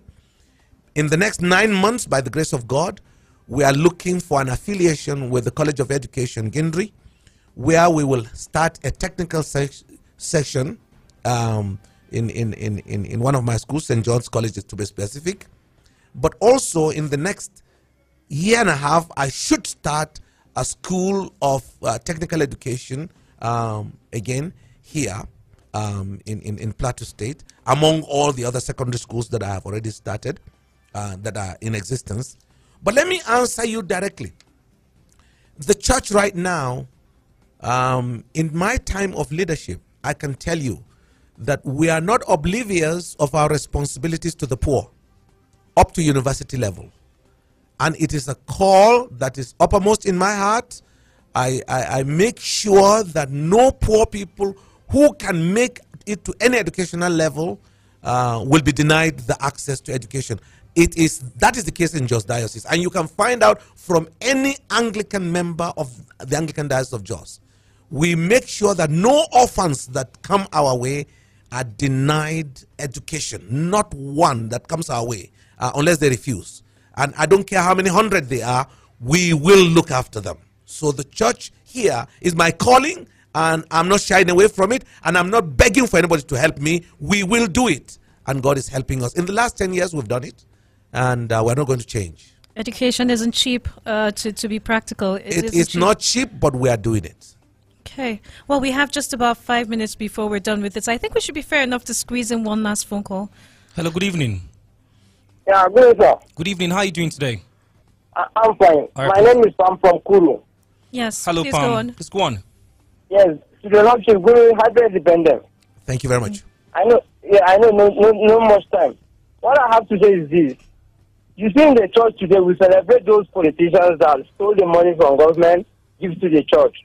Whenever they came to the church, people celebrate them. Whenever they give money to the church, we celebrate them. So they can't see it as a wrongdoing, stealing from government to the church. And the same people from the church working in government. No changes in the church, no changes in government. So I want the Lordship to do something to change that system. Even from the Anglican diocese, if things can be changed, I think Nigeria can be good. So that's the little I just have. All right. Thank you, Pam. Thank you. I thank you. I'm not the Holy Spirit. But one thing I can tell you for sure is this, that when something goes wrong, we seize the opportunity to correct it. I have spoken and I continue to speak. I stand for it. Those church people who are sitting on the pensions of people, God will judge them. They will not escape. Their children and grandchildren come under the wrath of God because it is evil. Those who sit on anything that is meant for poor people who cannot talk, they will go through the judgment. Look, God has done it before. It's there in Isaiah, it's there in Malachi. He has done it in history. And so it is behoving on anybody who calls himself a Christian to be just, to be fair, and to be righteous to all people. So because we have just 3 minutes, I think it would be fair to give you the room for a minute or two to just share your parting thoughts as we round up the conversation today to all of the Nigerians listening to you, young, old. Just what are your thoughts on the 57th independence anniversary as we look forward to celebrating even more independence anniversaries? Yes, the 57th independence anniversary, I'm 62. So any young man listening to me should understand, if you are 10 years old, you are 15, you are 20, you are 30 or 40, just think, when you'll be 62, what will you see? And nobody's going to do anything for you. You have to do it for yourself. I thank God. God called me into ministry at 21. I was ordained at 26. I became a bishop at 36. So any other thing that Jos Diocese has become, including Nasarawa Diocese when it was under me, it is because I sat down to walk and do it. Nobody's going to build Plateau State for you. You have to do it. You have to get involved. You cannot sit down and be blaming the old people. Use your votes, suck them out. When you get there, do the right thing. And if somebody has been wicked to you, the only way to stop it is by you yourself. When you get the opportunity, don't be wicked to another person.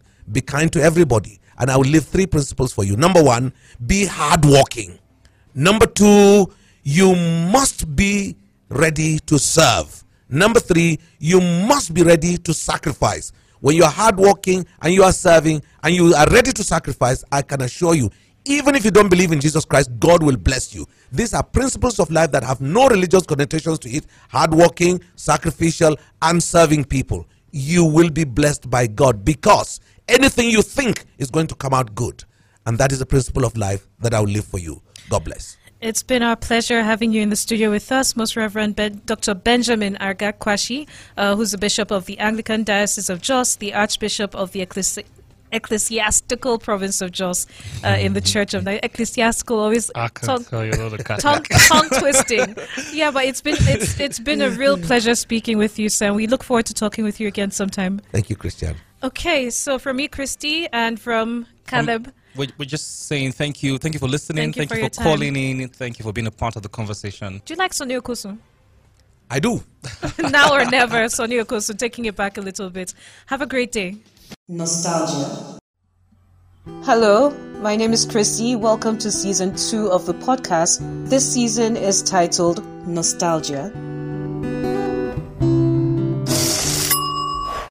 It's a special independence program. My name is Ponsa Akfanab. Christy Makodi is here. So, how's the Hello, boy? happy Independence Day again. Well, thank you. Well, And of course, we're not alone in the studio. yeah, we have two We have erudites. Professor Yusuf Uturaki with us. Yes, we And have. of course, His Grace. I finally His learned Lordship. the proper way to address him. Apparently, His Grace is acceptable. His Lordship. Okay. So, The Reverend Dr. Benjamin Argakwash, somebody that I've followed, for some time. But he used to give us, stories. I've heard when he was young in the 70s and all the things that he did. I've forgotten his nickname, but I've seen a video of him break dancing. He said those were some of the Really? moves that, yeah. Oh, Well, that good would be evening. nice to see. Take your mind. I know this is cliche, but what will you like a 20-year-old Nigerian to know with the Nigeria that you grew up in? The first thing is to take him to the truth of history. And that's what I do with my children right now and grandchildren. Because there is so much of recreation, I wish it was true, of untruth of history that is being told. And some of the narratives are very damaging and very separatist and unhealthy to a human mind. So if I have to tell my children anything, this is where I start. That in 1842, a young Christian evangelist, together with some British people, came down the Niger that took him back to his homeland via Badagry to Oshogun, his home area. 1843, he was ordained and became an indigenous missionary to Nigeria. He designed the areas he was to go. He, in fact, got as far as Yola.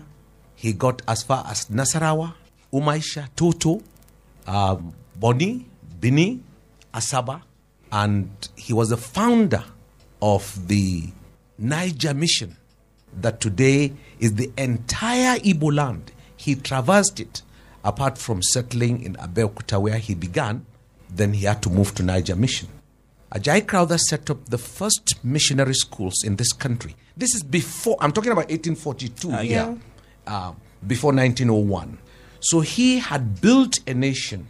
He had talked with the Lamido of Adamawa, had been there. Yeah, but there was Islamic education that came, Yes, of course. I'm coming there. through the tip of the Sahel. Absolutely. There was even 11th century visitation from Absolutely. Maiduguri.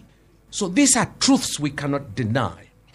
The Quran was already in Maiduguri with a settlement of peaceful Islamic entities in their empires, very powerful empires.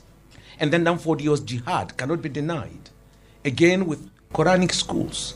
And the clash between the colonialists and other nationalities has nothing to do with the church. All the clashes that have been brought in against the church are imposed by a wrong narrative, because the church has nothing to do with counting numbers for politics, except that the church has everything to do with the introduction of loving care. Go and check every leprosarium, every eye hospital, every care for humanity, regardless of religion, regardless of ethnicity or everywhere. That is what we are called to do to a community. And it is out of that citizens who are now educated with the fear of God as well as Western education can build a nation. Okay. Prof, same question I asked His Lordship. What will you tell a 20-year-old Nigerian for him to maybe understand the idea around independence and how pre-independent Nigeria was that you grew up in? Well, thank you very much, Ponsa and our sister. And it is a privilege for me to sit side by side with Bishop Benjamin Kwashi. We share almost the same views and ideas, having come from the same theological and church background. So it's a privilege to be with you. Let me take us back to how we started. God created the heavens and the earth. And God created humanity. And human beings spread all over the world. What came first is our humanity, our human identity. It was after the fall of humanity into sin that other things that human beings began to invent. For example, human beings invented religion. They invented philosophy. They invented culture. They invented sciences. But what was primary? It was our humanity. And humanity came first. Our creation came first before everything. And this should be the primary starting point of all human beings. First, we need to recognize the fact and the act of God creating human beings. Now, this is primary. You cannot erase that. For that, we build our own understanding of fellow human beings, regardless of our colors, regardless of our cultures and religion. What comes first is our creation, the fact of creation. And if we are to live in the world, this should be the basis upon which we relate to other people. We relate to fellow human beings on the basis of creation, not on the basis of corrupt philosophy, corrupt science, sometimes corrupt religion. So what is primary is our humanity. So we teach our young people to respect human beings regardless where they come from or the color of their skin, because we are all products of God. The second point, there was some years back, I did a research of races, ethnic groups all over the world. And I traced them. I traced them back to Genesis chapter 10 and 11. That every human being on earth, human groups, you can trace them back to Genesis account of 10 and 11. Now, the history that we have about humanity and races, if you don't have the beginning, then you create narratives that are false, narratives that put down other fellow human beings or races. Now, coming back to Nigeria, I would tell a 20-year-old Nigerian that the first thing that happened to us in Nigeria was the composition of various ethnic groups in the region that we call Nigeria today. Our ancestors, first of all, created 4 primal social factors, which are important. The first one is our ethnicity, our identity, and our history. The second one is our land, our territory. And the third one is our religion. And the fourth is our culture. After some years, after centuries of living in what we call the geographical Nigeria, came the first people that came after our ancestors have created African societies, were the African Muslims and Arabs who brought Islam to some areas that we call Nigeria today. Now, what happened was that Islam came and reinterpreted our ethnicity according to their beliefs and teachings. They reinterpreted the geography, the land, the territory of our people. They reinterpreted our religion and they reinterpreted our culture. For the good or bad, for example? Well, it doesn't matter which way, but they interpreted. So let's just leave they interpreted from their own point of view. After a while, British colonialists arrived and they did the same thing. They reinterpreted our ethnicity, who we are. They reinterpreted our geography, our land and our territories. And they reinterpreted our religion and our culture. The British colonialists and Christian missions in the north arrived at almost the same time. But Christian missions predated them. But in Nigeria, Christian missions predated even the attempt of the British Crown Colony to create Lagos as a Crown Colony for the British.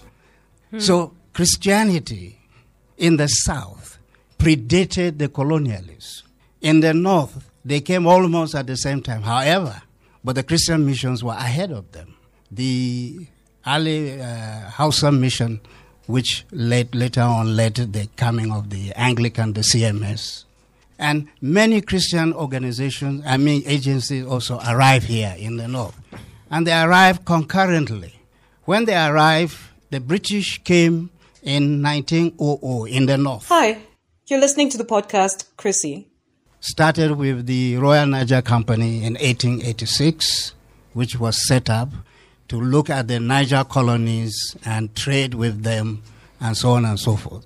However, what was happening before the arrival of Christian missions and the colonialists was that devastating slave trade.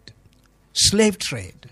What happened was that the Europeans were carrying slaves from the coast. They used to call it the slave coast. But the present day, okay? They were carrying slaves, okay, from the hinterland. While in the north, the Arabs were carrying slaves. Through the desert? To the trans-Saharan slave trade. So we have two slave trade routes, transatlantic slave trade and trans-Saharan slave trade. The Europeans were dealing with the transatlantic, while the Arabs were dealing with the trans-Sahara trade. Now, the territory that was battered because of slave trade was what we call today central Nigeria, or you can call it the Middle Belt. The Middle Belt of Nigeria today. That was the region that the slave raiders were actually destroying the people, carrying them into slavery. Why do you think them in particular? Why was that the case? Well, let me put it this way. In 1884, Usman Danfodio, after the Fulani had moved from Futajalo and Futatoro in the Senegambia area, and they were moving eastward from the west, they arrived here in what we call northern Nigeria, and then eventually the Islamic scholars and traders. After a while, Usman Danfodio was able to stage a jihad and defeated the Hausa Sarakuna and impose the Muslim Amir in different parts of northern Nigeria. So that was what happened. You see, the jihad overthrew the Sarautu of the Hausa people. And in place of Hausa kings and rulers, the Amir, the Muslim leaders, now today we call them emirs, were imposed upon the Hausa society. Now that was what happened. Now what happened in the north is that Christian missions, they were the pioneers of education. They pioneered medical work and they pioneered literature work. The Hausa language that we have today, it was as a result of the work of Christian missions that developed Hausa grammatically, structurally. Documenting? Yeah. Oh, yes. Well, you said structurally as well. Well, they developed the Hausa language and transformed Hausa language to what it is today. Okay? That's the work of Christian mission. So Christian mission pioneered the things that I have just mentioned: education, medical work, literature work, and to some extent, human development. Because where there were no roads, where there were no bridges, Christian missions made provision for that. So that, what would a young Nigerian wants to know is to know how Nigeria was created by the British colonialists. They set up the Nigerian socio-political order that we know it today. The structures, they created the structures. What is happening to us as Nigerians is that we took the British colonial socio-political structures and social order, and we're just living inside it. Whether we are making it to become better, whether we are restructuring it or whatever it is, but Nigerians were living under a structure that the colonialists have set up for us. Okay. So I think I'll quickly go back to His Grace for a second. Last time you were here was 3 years ago. This day, 3 years ago. I remember that conversation vividly. You were 62 years old at the time. So that's to say this year you're 65. Today, interestingly, today is the International Day for the Elderly. I think you both, I don't know if you agree, you both fit into that category. Absolutely. Yes. So congratulations on that as well. Thank you. A lot of the issues that you raised in, 3 years ago during the conversations we had are still the issues and parts of the conversation that we're having today. The truth is, all said and done, apart from the richness and the variety that, the history that you have or the knowledge of history that you have adds to that conversation, talking about the general structural issues with Nigeria, talking about things like ethnicity or marginalization. But one thing I remember you harping on was the need to plan. I remember I had asked you, some people think it's an issue of population, and you said, well, not exactly, because you plan ahead. If you project that you're going to have a swelling population, then you make plans.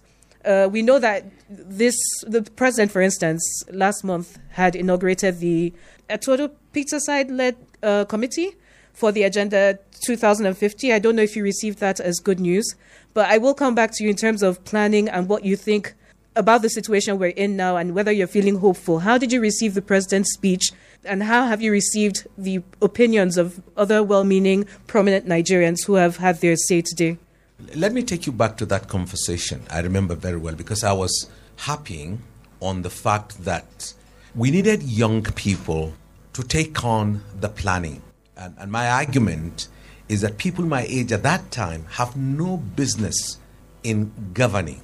So having said that, let me take you again to my older brother's, Professor Turaki's word. And that is that we are operating a structure created by the British. Now, what happens with any structure is that any structure in the family, any family, my family or any family, any structure, the lifespan of any structure is 10 years. Because after 10 years, your 10-year-old child is thinking differently. And after 10 years, another 10 years, he's now 20 years. He's thinking completely different. He's not a full adult. He's not a child. And after another 10 years, he's 30 years. He's thinking something else. He's probably even a bank manager at 30 or in the House of Assembly. Yes. So the structure that Nigeria is operating, that is British created, is completely obsolete. The template is useless to anybody because there has not been any serious work that looks into the planning of the future of a 20-year-old boy in 2020. And I was saying to some of my clergy only 2 days ago that the last time any people thought reasonably was about 60 years ago. The old village man 60 years ago, when I was only 5 years old, that man was in the village. He's not educated. He's not anything. But he's thinking of his grandchild. Yeah. He's looking at the inheritance he will leave for his grandchild. I grew up to meet the inheritance legacies. When I came back from Lagos, my grandmother gave me what my grandfather gave me. And so today I'm thinking of my grandchildren. So we have people who are educated in the British structure that caged them, that has denied them the freedom of creativity, innovation, and just being radical with yourself, looking into the future. And that's why we are where we are. So if we are going to really, whether it's church, I'm not talking here of religion. For goodness sake, I'm talking of humanity. Because, I mean, like my senior brother here said, we share theological backgrounds. We've argued with him for over 30 years. I've read him for over 30 years. I know him well, and he knows me well. So we've read materials together. These are issues of truth. And if a church or mosque or anybody, any human being who is not thinking ahead is going to hand over an obsolete structure. And once a child handles, a 20-year-old boy handles an obsolete structure, guess what will happen to it? He'll throw it away. And he's going to reinvent his own mistakes, which is not useful. Yeah. So we are cycling mistakes that are avoidable since 1960. So if we are going to look at planning, we need people who are passionate about future, who can see the future. And the future is not hidden at all. God gives it to anybody. It has nothing to do with religion. Nothing at all to do with religion. It's just humanity. Any sensible, for example, my generation was planned by Professor Adebayo Adedeji. He was then the director of planning.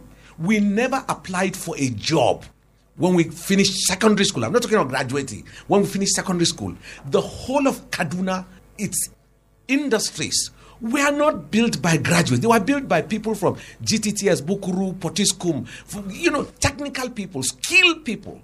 This is what made Kaduna a center of business for the whole country.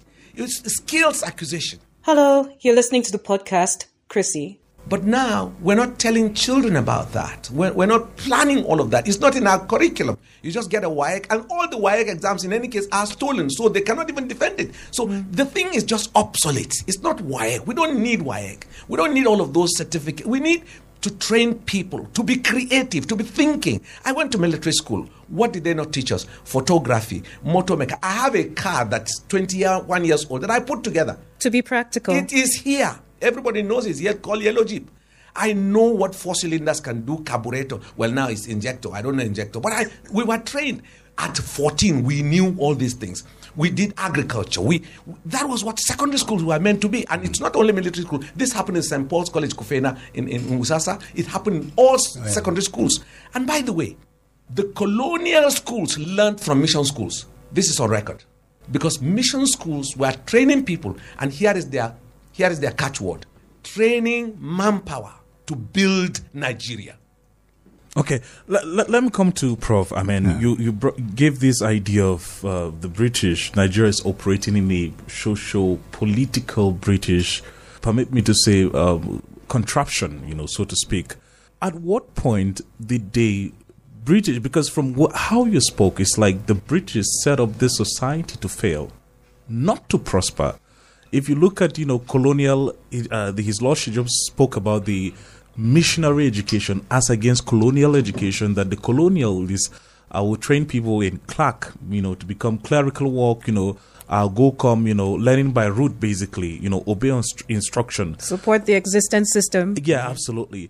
Talk to us about how severe will you want a 20-year-old Nigerian to understand the damage, quote unquote, that the British has brought, as a way of colonialism on our society or in our society?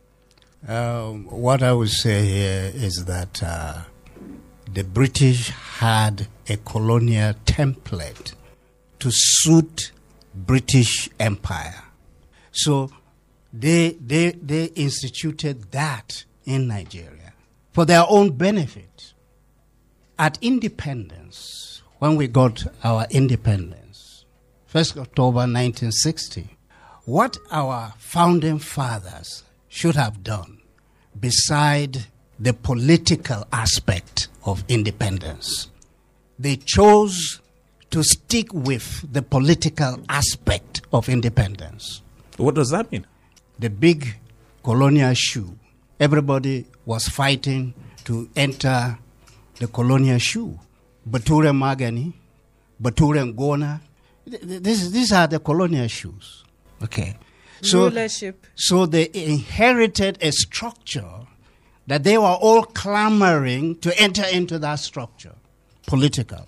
What they didn't envisage and plan for, as my brother has mentioned, is that they didn't plan how to create a Nigerian society that comprises over 400 ethnic groups, about 4 or more religions.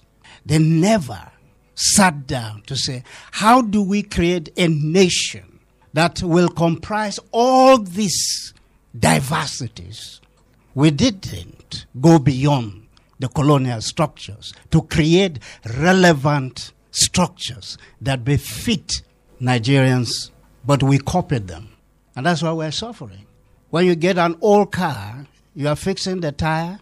After fixing the tire, then what? The exhaust pipe. After fixing the exhaust pipe, the brakes. And so this is what we're doing in Nigeria.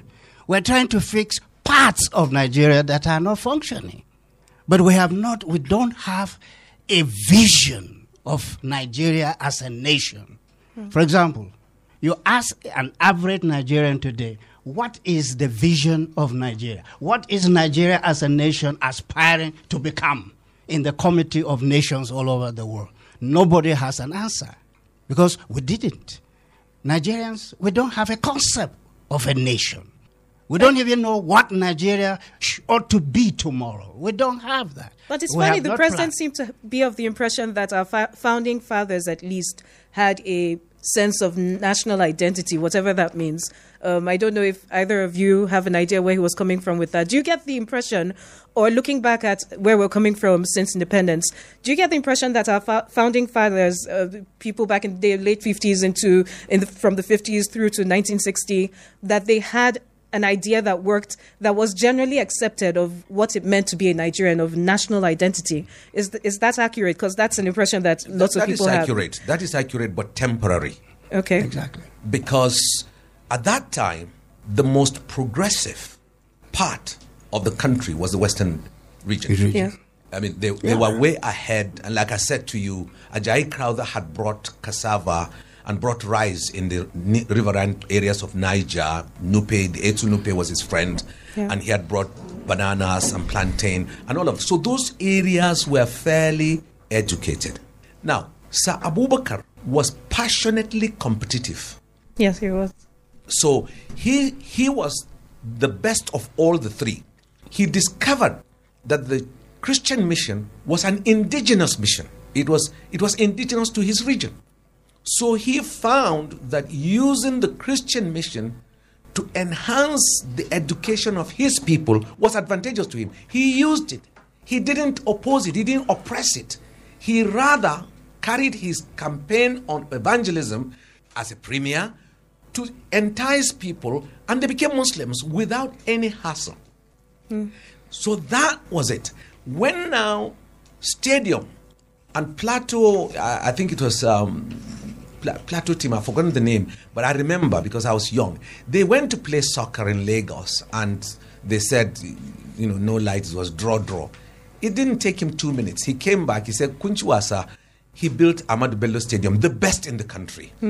His children went to Ibadan for university. They couldn't come. And mark you, these were also Christian kids. Yeah. They came back to him. We didn't get admission. He built ABU. So he was a progressive. It ended Sorry, you there. said Christian kids? His kids were Christian kids? Or his northern Nigerian children. Because okay. He didn't. Yes, of course. Anybody for him was in northern. Once you are from the north, he fought for the north. It didn't matter whether you are from central region or anywhere. So he did that.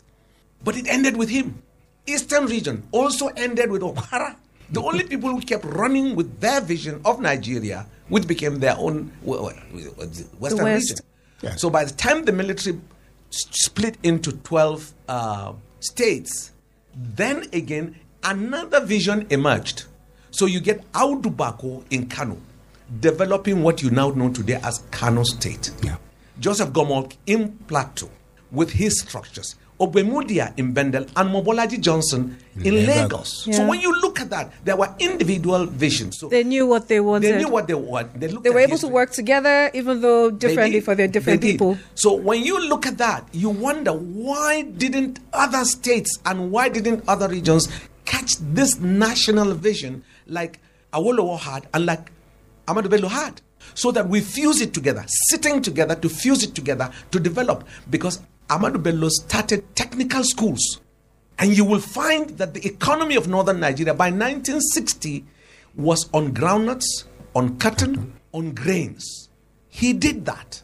And he fed Nigeria by that. This had nothing to do with certificate. It was just being thoughtful and gathering people together, using the resources that you have. Now then we have another generation that came and divided everybody. Yeah, but because you mentioned technical schools, real quick, I remember you mentioning in 2017 that plans were underway to collaborate with the school at Gindiri, College of Education, I think it was, at Gindiri. How did that play out? I'm still working on it. I mean, finances came and you know how the economy went, but I'm still working on it. It's still one of my big plans. Okay. And the gentlemen with me in studios today are all, they're clergymen, but each one of them is either previously HND, technical, automobile, or engineering. I mean, that's what I'm going to now, because I'm not recruiting people who just tell me God called them. I want people who can do things to build a community. Okay. And that's where I'm going. Prof. Sorry. Oh, yeah. He said something that I need to. Please go ahead. Re-emphasize that. You see, education, missionaries, Christian missionaries were the pioneers of education in the North. The South was far more educated than Northerners, and that became a problem. And so the political leaders in the North decided that what they needed is to change their attitude towards Christian missions, and now brought Christian missions into the educational setup of northern Nigeria. And that was why the northern government in Nigeria decided to have what we call grant-aided mission schools. And they work in partnership.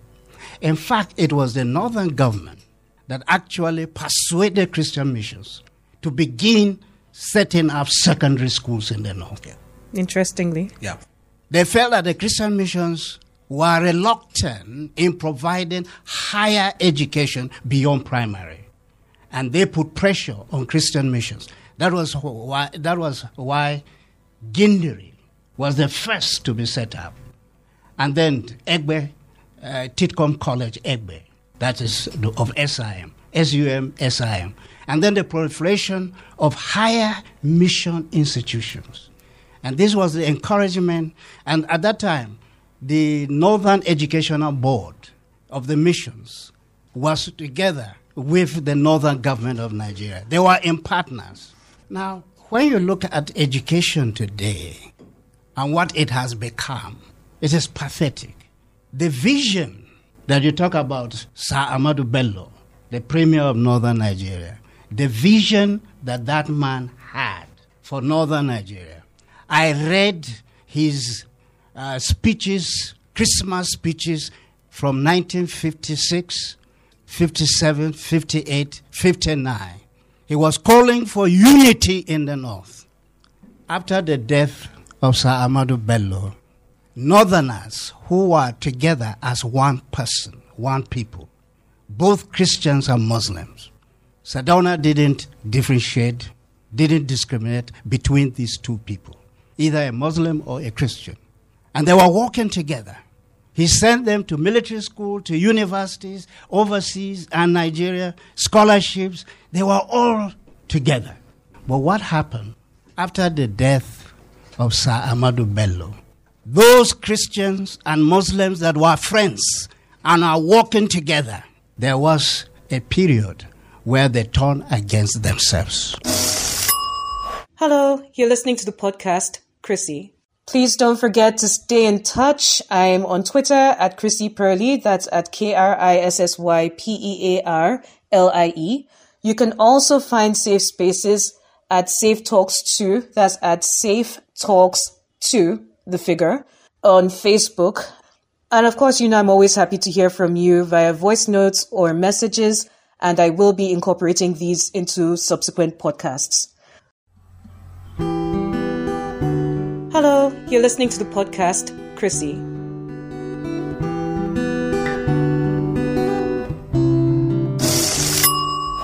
After the death of Sir Ahmadu Bello, Northerners who were together as one person, one people, both Christians and Muslims, Sardauna didn't differentiate, didn't discriminate between these two people, either a Muslim or a Christian.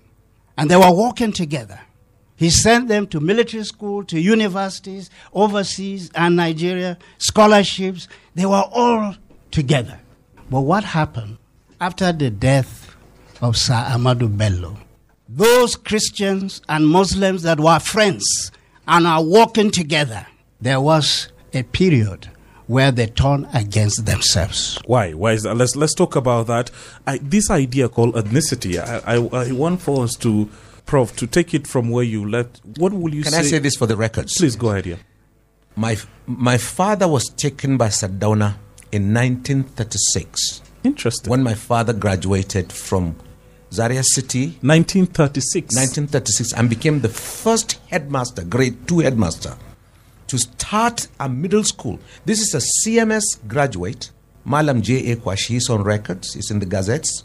He took him to start the first middle school in this central part of Nigeria, in Panshin, in 1936.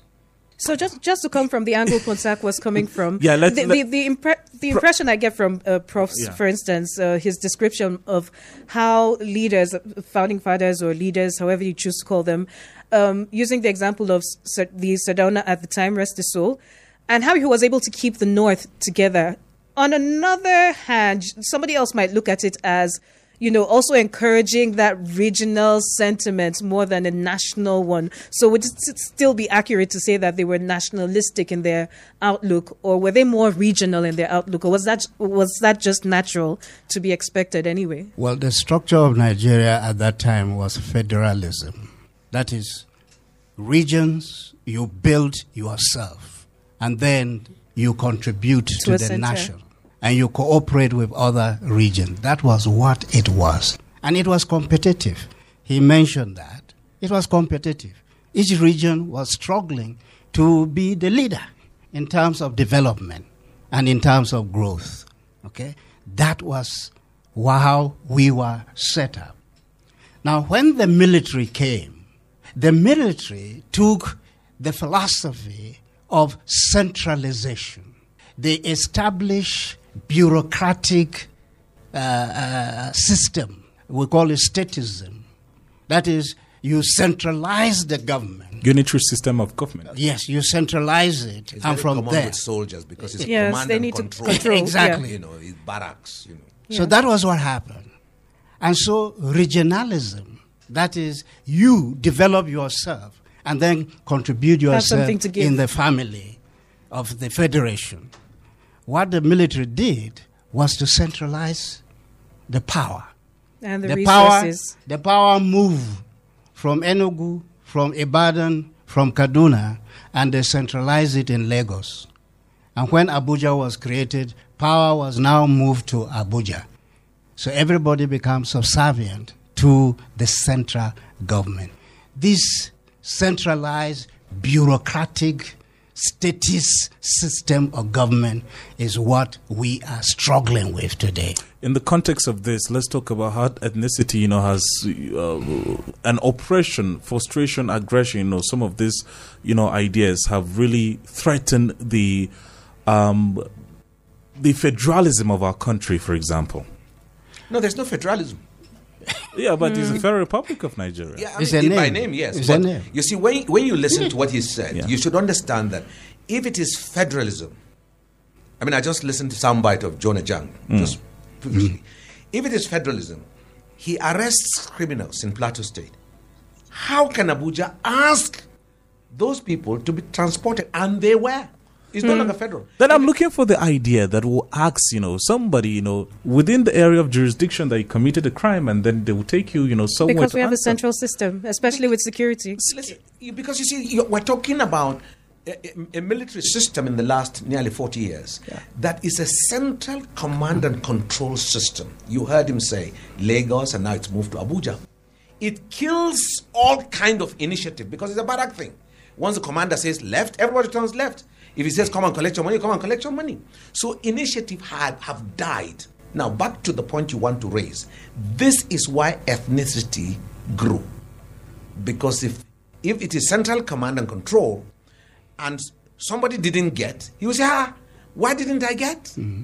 Then he will whip up his own townspeople, then they start fighting. And so people's identity that was not very big. And let me put it to you this way. Did you know that the deputy premier of northern Nigeria was Reverend Lot? Not even Mr. Reverend Lot. Yes. Okay?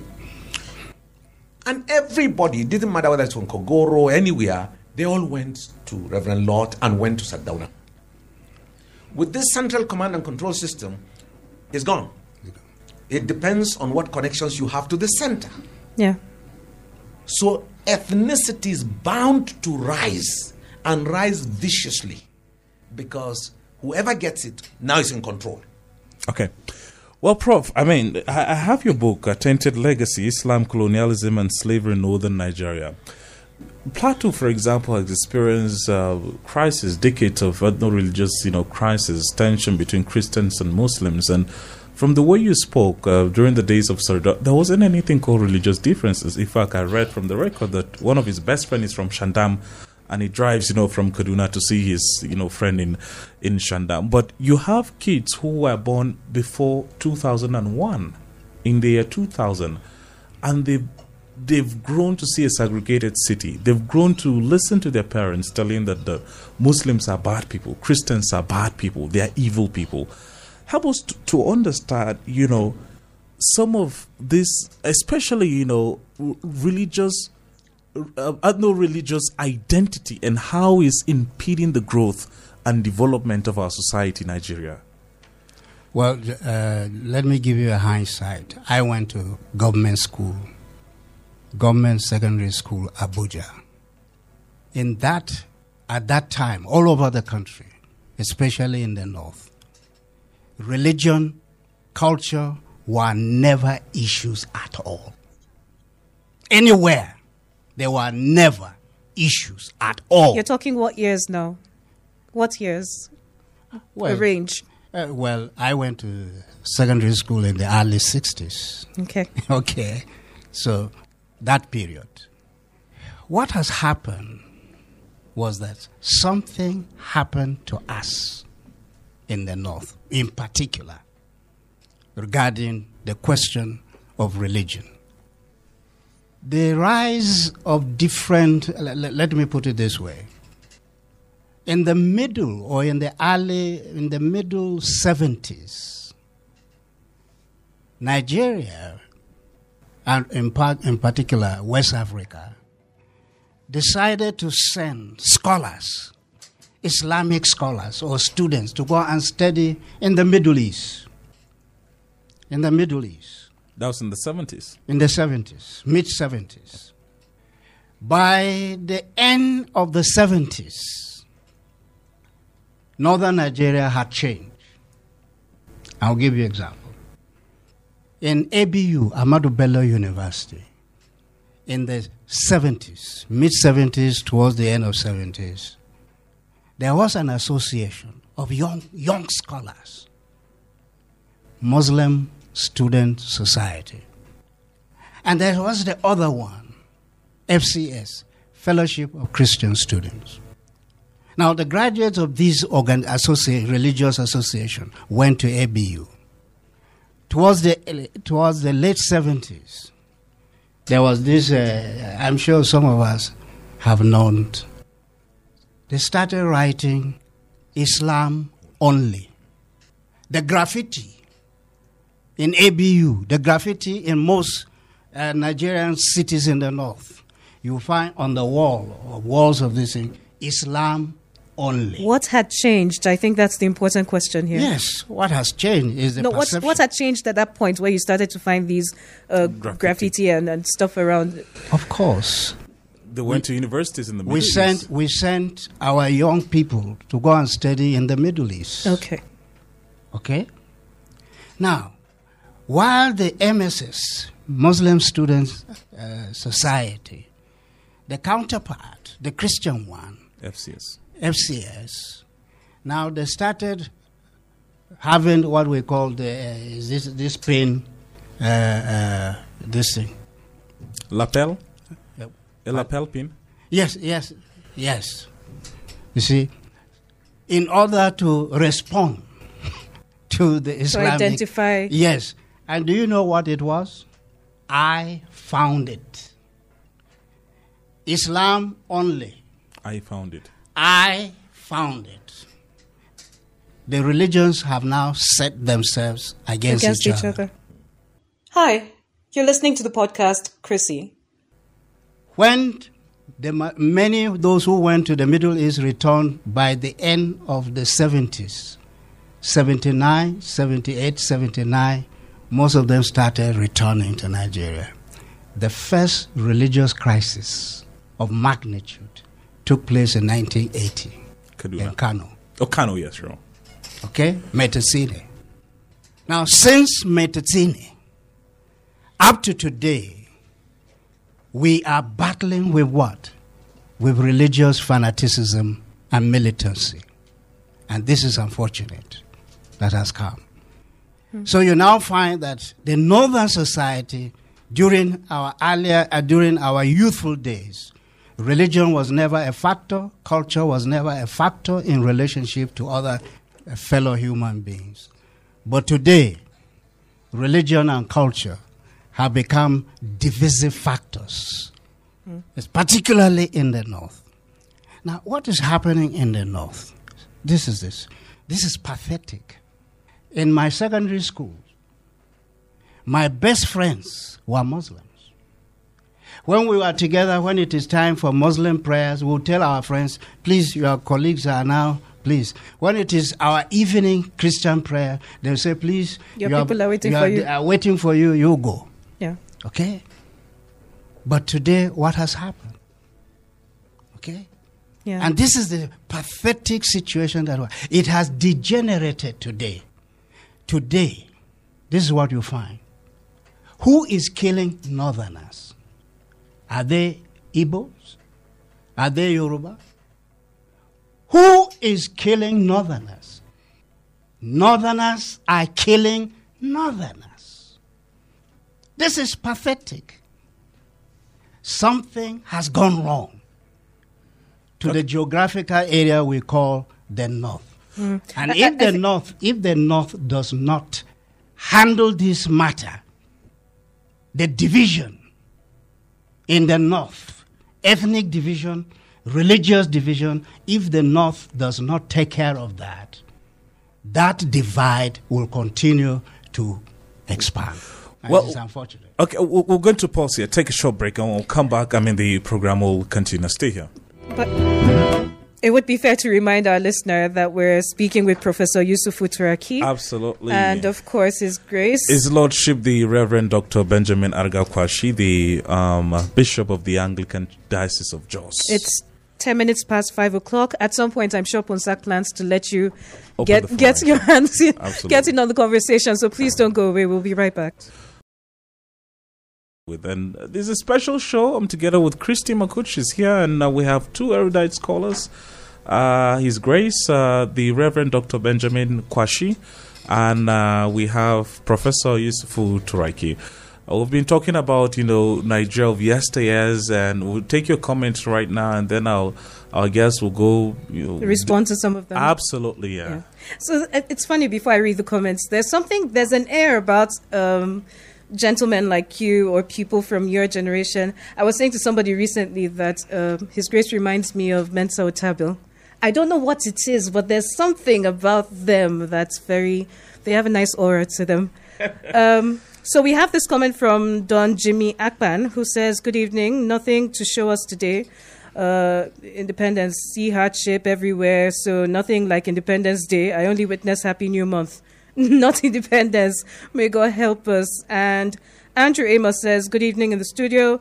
What we're really celebrating is the wanton, barbarous, and incessant killing of innocent Nigerians, corruption, embezzlement, deplorable state of roads, epileptic power supply, unemployment, kidnapping, banditry, and so on and so forth. It's a long message, but in all, he says, my question to the guests is, what have they done or have they said to the government to stop the ongoing Christian genocide in central Nigeria, especially on the plateau and in southern Kaduna? So maybe take notes.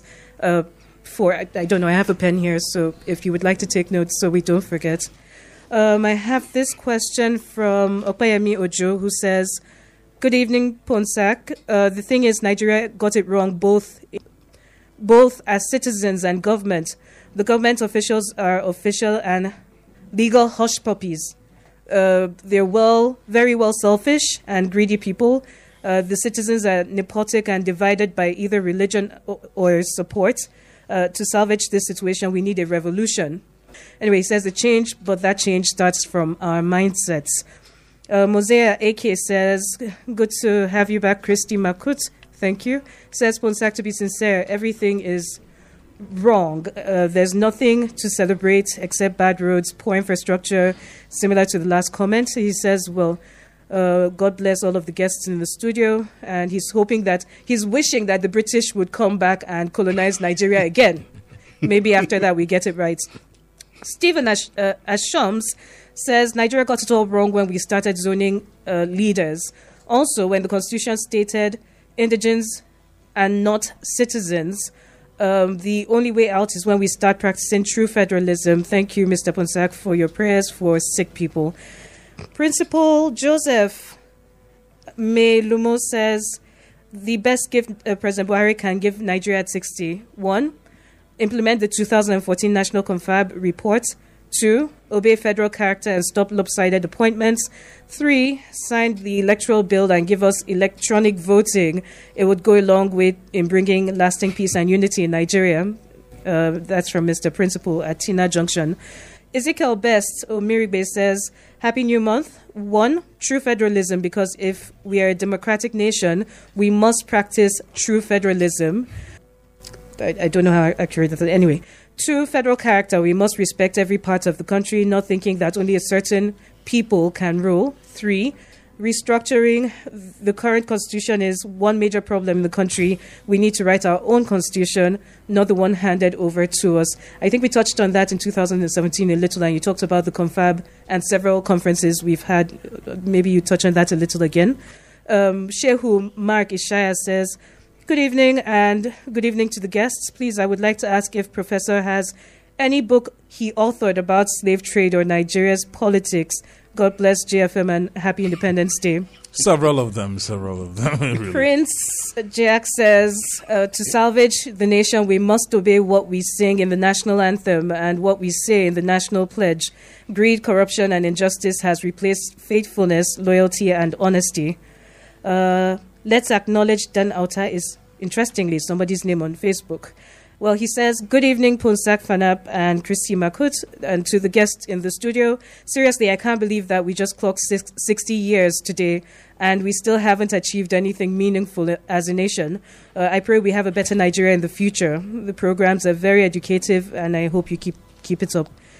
There's Christy, quite a few, so maybe we should stop there. Yeah, let them respond. Let me take some tweets. I don't think we can take all of them. Yeah, let me take some tweets. Really, they are really popping. Aaron Fisai is saying, I absolutely agree with Professor Turaki. The entire nation isn't working.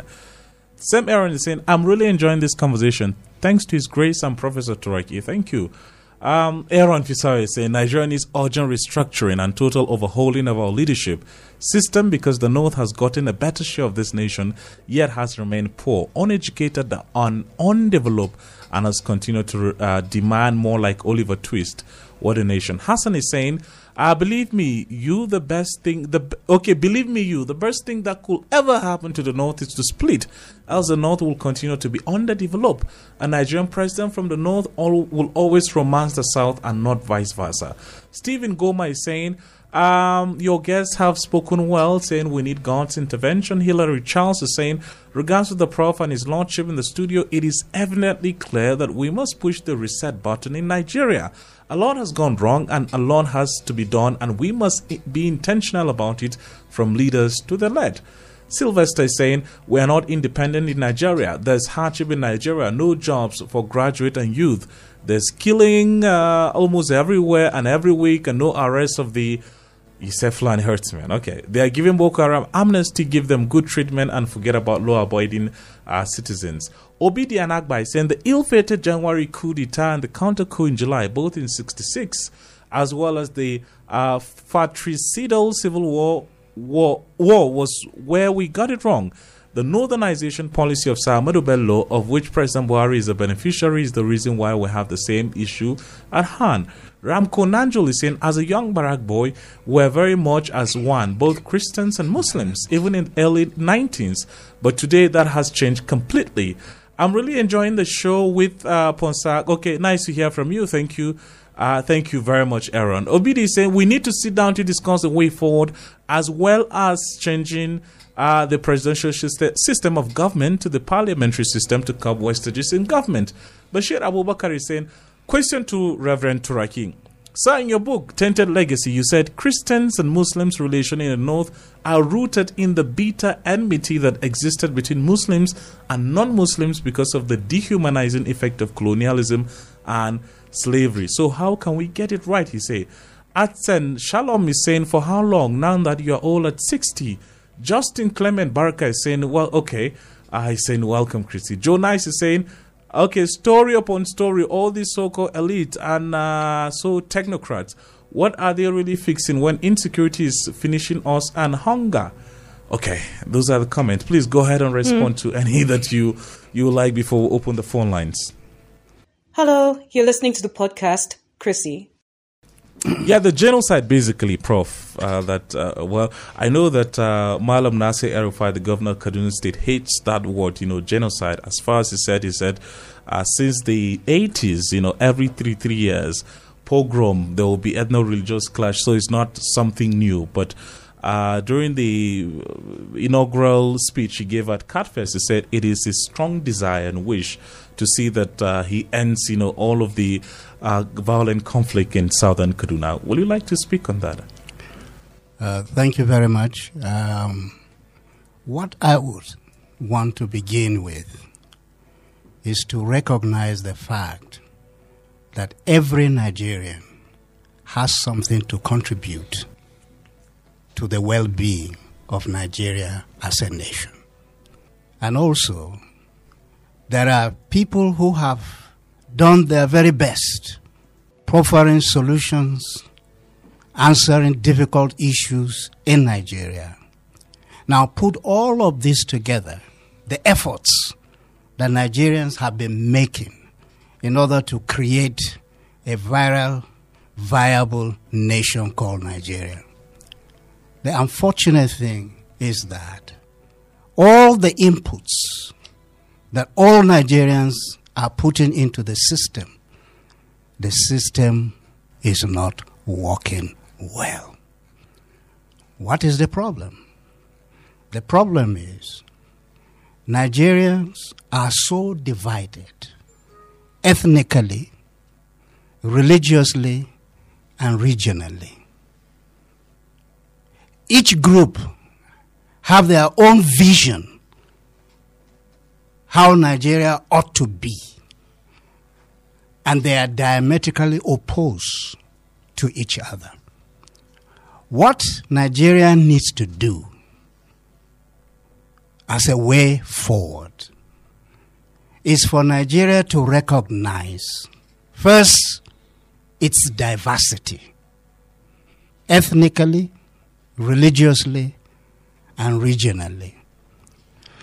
And what we need to do as Nigerians is that we need to have a conference table.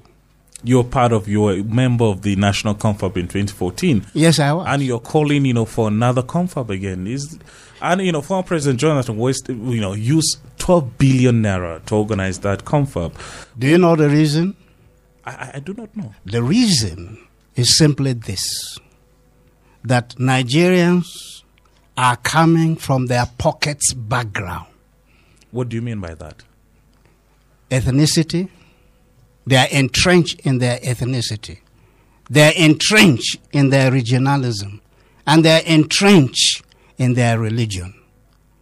Now, when you have Nigerians like that, no matter what solution you bring, it will be a suspect.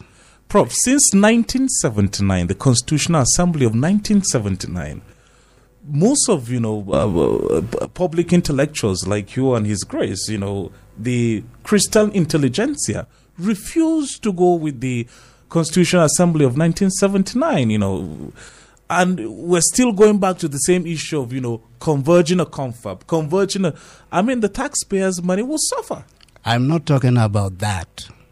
What I'm referring to is this, is for Nigerians to recognize where they are all coming from. Okay? I'm not saying that it is a confab, because we already have so many confabs. And let me tell you, I was a member of 2014 National Conference, and it was one of the best that Nigeria has ever produced. And yet, it was the most rejected. Why? Because Nigerians are entrenched in their ethnicity, in their regionalism, and in their religious bigotry and cultural bigotry. Nigerians are entrenched in these. Unless Nigerians exorcise themselves from those primordial social sentiments, values, and interests, and begin to look at the creation of a new vision for Nigeria, if that is not done, all our efforts is trying to reinvent the wheel, and you will never do it. So what I'm saying is that Nigerians have to recognize their failures and to overcome it by having a meeting where all of them will sit down and craft a new vision for Nigeria. If you select few people to go and sit down, when they bring a vision for Nigeria, they'll throw it away because they were not part of it. So we must change our approach. You see, what is happening with us is that we don't have a vision of Nigeria. We don't. Each one is doing in order to serve self-interest or ethnic interests or religious interests or regional interests. But we have not yet conceived what type of Nigeria do we want to create. That's what we have to do. For example, let me give you an odd example. If a terrorist like Boko Haram, they come to the table and they want to talk about Nigeria, and then the most peaceful people, let me give example of some little ethnic groups in the Middle Belt areas. Here is a Boko Haram terrorist, and here is a peaceful ethnic group. When they meet together, and the goal is to create what? A conducive society where both of them can live harmoniously and peacefully. What are they going to do? They'll have to talk. They'll have to condescend from their self-pride and their backgrounds and begin to create a common ground, a common base, whereby both of them will begin to talk of creating a Nigeria. You see, the problem that we have is that we have abandoned recognizing that we're damn fellow human beings and nothing else. But we have invented culture, ethnicity, religion, philosophy, science. And these have become centers of ideologies that have hindered us. We create views, we create ideas that have become gods that separate us from fellow human beings. We need to see ourselves naked human beings created by God. And that is primary. Okay. Well, His Grace, the response to the comment on Twitter and Facebook, do you have any that you would like to... There were so many and very nice. Okay, so I'll probably just bring... Sorry. Yeah. Okay, there we go. Yeah. I don't have my glasses. Could you tell me what the question is? Okay, maybe I should read Maybe, them. give it to Ponsako, myself. Central and... Please don't forget to stay in touch. I'm on Twitter at Chrissy Pearlie. That's at KRISSYPEARLIE. You can also find Safe Spaces at Safe Talks 2. That's at Safe Talks 2, the figure, on Facebook. And of course, I'm always happy to hear from you via voice notes or messages, and I will be incorporating these into subsequent podcasts. Hello, you're listening to the podcast, Chrissy. Hello, you're listening to the podcast, Chrissy.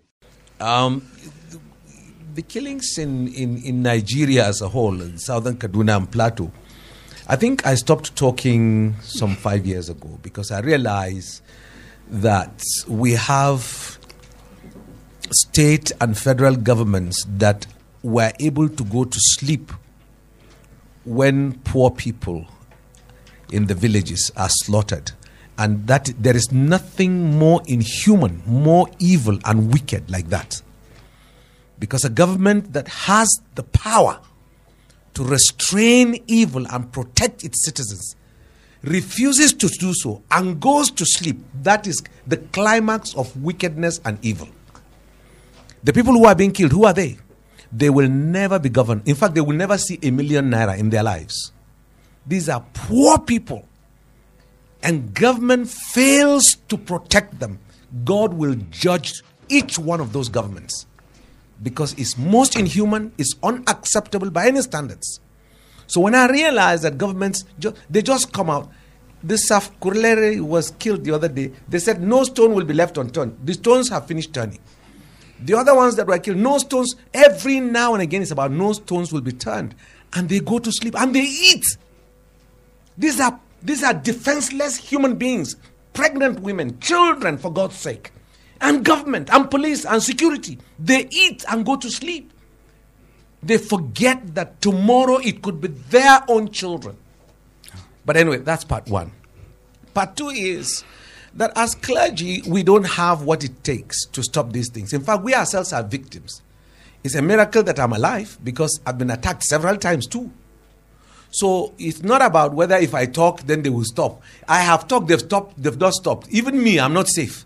So it's not, when you say what can we do, what can we do? We don't have government, we don't have police, we don't have anything. The other thing I will say to Nigerians, restructuring. So what do you want to make comment on the question? Yeah, I mean, restructure, like I said to you, it's a foregone conclusion because the structure that we have been operating and still operating today is an oppressive structure. It's a colonial structure. Mark you, they trained everybody to be subservient to the boss. That was the education. You say yes, sir, to the colonial master. And so Nigerians who took over demand a yes, sir. And the yes, sir is not commensurate to the service that they offer to the man who's saying yes, sir. They don't protect the citizens. They oppress the citizens. So everybody's rushing to become a governor, senator, and to oppress us. They never see us again. And then they collect all the monies in our names. And when you go to see them, they insult you. They have no regard. So that's the structure. It's a useless structure. It's obsolete. It's not recognized by God at all. When you are in leadership of any sort, whether church or headmaster or principal anywhere, you are to serve the people who are under you. Okay. That's what you should be. So that structure is yet to come to play. And using the military people, it is even worse because it's a yes sir every time. Okay. Nobody can challenge you. Let me just add. Okay. If you challenge a boss, you are in trouble. And that's wrong. Mutiny. Yeah. Yeah. Let me add. You see, I'm glad you mentioned Southern Kaduna. Yeah. I'm part of Southern Kaduna. I'm from Southern Kaduna. What I can say here is that the problem we're having, not just Southern Kaduna, but all over the country, is that we are yet to have transformational political leadership and leaders. What do I mean by that? For government to isolate a human being and say, we are going to give this human being education, we are going to train that fellow so that that fellow will acquire the potentials that God has put into a fellow human being. That is not happening. The reason is that our leaders, our political leaders, are not transformational. They're not interested in developing human beings, one. And they are not interested in developing the society, the environment. Now, a country can only develop if a human being is taken and well trained and well developed, so that a human being will acquire skills to be able to relate himself to his society and to the nation. That is not there.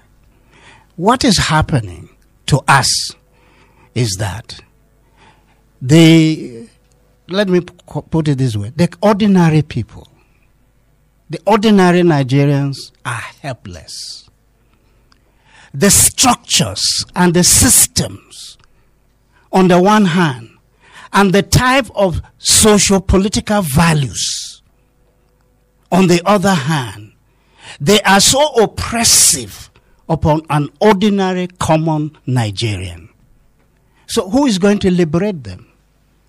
They are hoping that government will do it. They join political parties.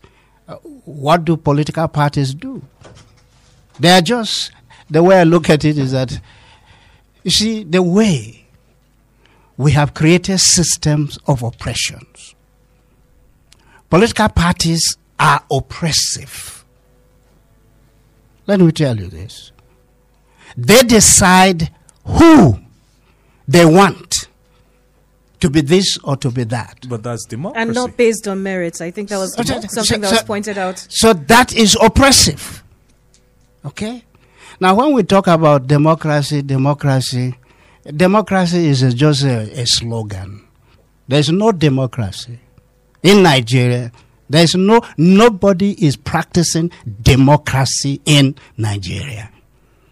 They are practicing what I call maybe Edo State now. well, because of the election turnover. It's an election turnover. Yeah. Okay. I know at some point soon we have to take we need to open the phone calls. lines. Yeah, 090 It's now 98. 5:38 p.m. Yeah, You're listening to J101.9 FM. Absolutely. Christy Makodi is here. We have His Grace, the Reverend Dr. Benjamin Argakwashi and Professor Yusuf Utoraki, the Reverend Professor Yusuf Utoraki. Let's start taking calls. Hello. Oh, Sorry we got about you late. that. Please, if you call, you have to tell us your name and just go straight to the point. You have a minute to make your comment, please. And turn off your radio. Absolutely. Hello. That's off as Not too well. late. Hello. Hello. Gotcha, yeah. Tell us your name and straight to the point. This is Jotex calling from me. Well, listen, Jotex. I am really glad that I'm part of this program today. To our spiritual father, may the Lord continue to bless you. The professor, may the Lord continue to increase you. All that you have said, I don't know if we really have a book. I mean, like a history book that talks about most of these things you said. Because honestly, if I had not been listening to this radio today, I wouldn't have known a lot of it. Yeah.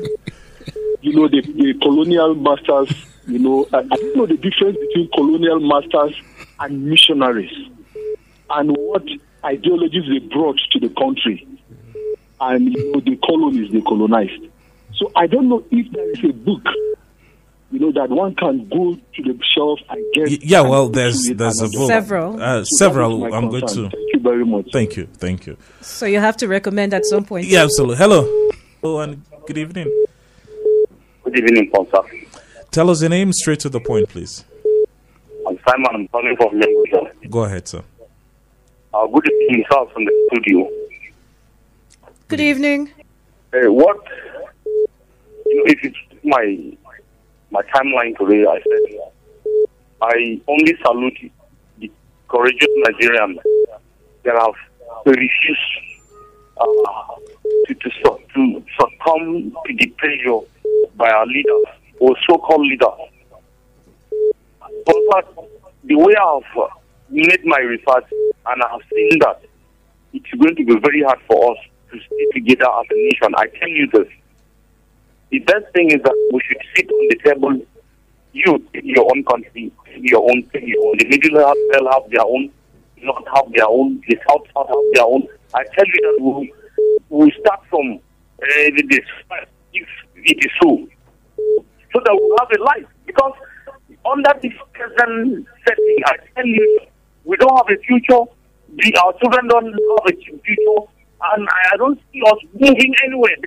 Just like it has been said in the studio there that the people are so selfish to the point that everybody that is contesting for a political position, most 99%. Yeah, Simon, wrap up your thoughts. You said? I said wrap up. We have your very thoughts, little time, so you need to wrap up. So, yes, what I'm saying is that the masses themselves are not even serious people. Because if we have bad leaders, we should change them by voting. But we're not. We're Okay, not thank following you. our hearts. Thank you, Simon. We appreciate your thoughts. Thank you. Thank you. Hello and good evening. Hello, good evening, Ponsat, and good evening, my Lord Bishop. Good evening, And, yeah. the Prof, this is Extravagant Malobi calling you from Jos. We're listening. Yes, the discussion this evening is very inspiring, and they have actually spoken truth to issues. Let me tell you, Ponsat, if you care to know, the very thing that has kept us where we are today is our deliberate turning away from the real problems, the problems that we have as far as this country is concerned. We don't want to talk about it. We don't want to discuss them. Let me tell you something. Do you know in Habakkuk chapter 2, verse 12, the Bible says, woe to him who built a city with bloodshed and established a town by crime. Now tell me, is there a city or a town in this northern part of this country that has not been established by bloodshed and crime? Let me tell you, let me also take you to Ecclesiastes chapter 8, verse 11. He said that when crime is not immediately punished, the heart of man is set in doing it. To the best of my knowledge, over the years, there has been religious crisis in the northern part of Nigeria. Can you point to one man that has been brought to book? Okay. Can you point to one man that has been executed? Thank Can you. I point appreciate to your one comment, man but that has just been wrap sent up. to We need to prison? take more phone Yeah, calls. very Thank you. quickly, I want to end. Rather than punishing crime, we are rewarding criminals. And Okay. there is no nation that can grow with that wickedness. God Thank bless you. Thank you. Thank Thank you. Thank Thank you. you. Maybe this will be the last call so that our guests will have Wrap up. wrap up. Hello and good evening. This is Pastor Eric. I'm calling from Redfield. Straight to the point, sir. Thanks for I find calling. the guest in the house.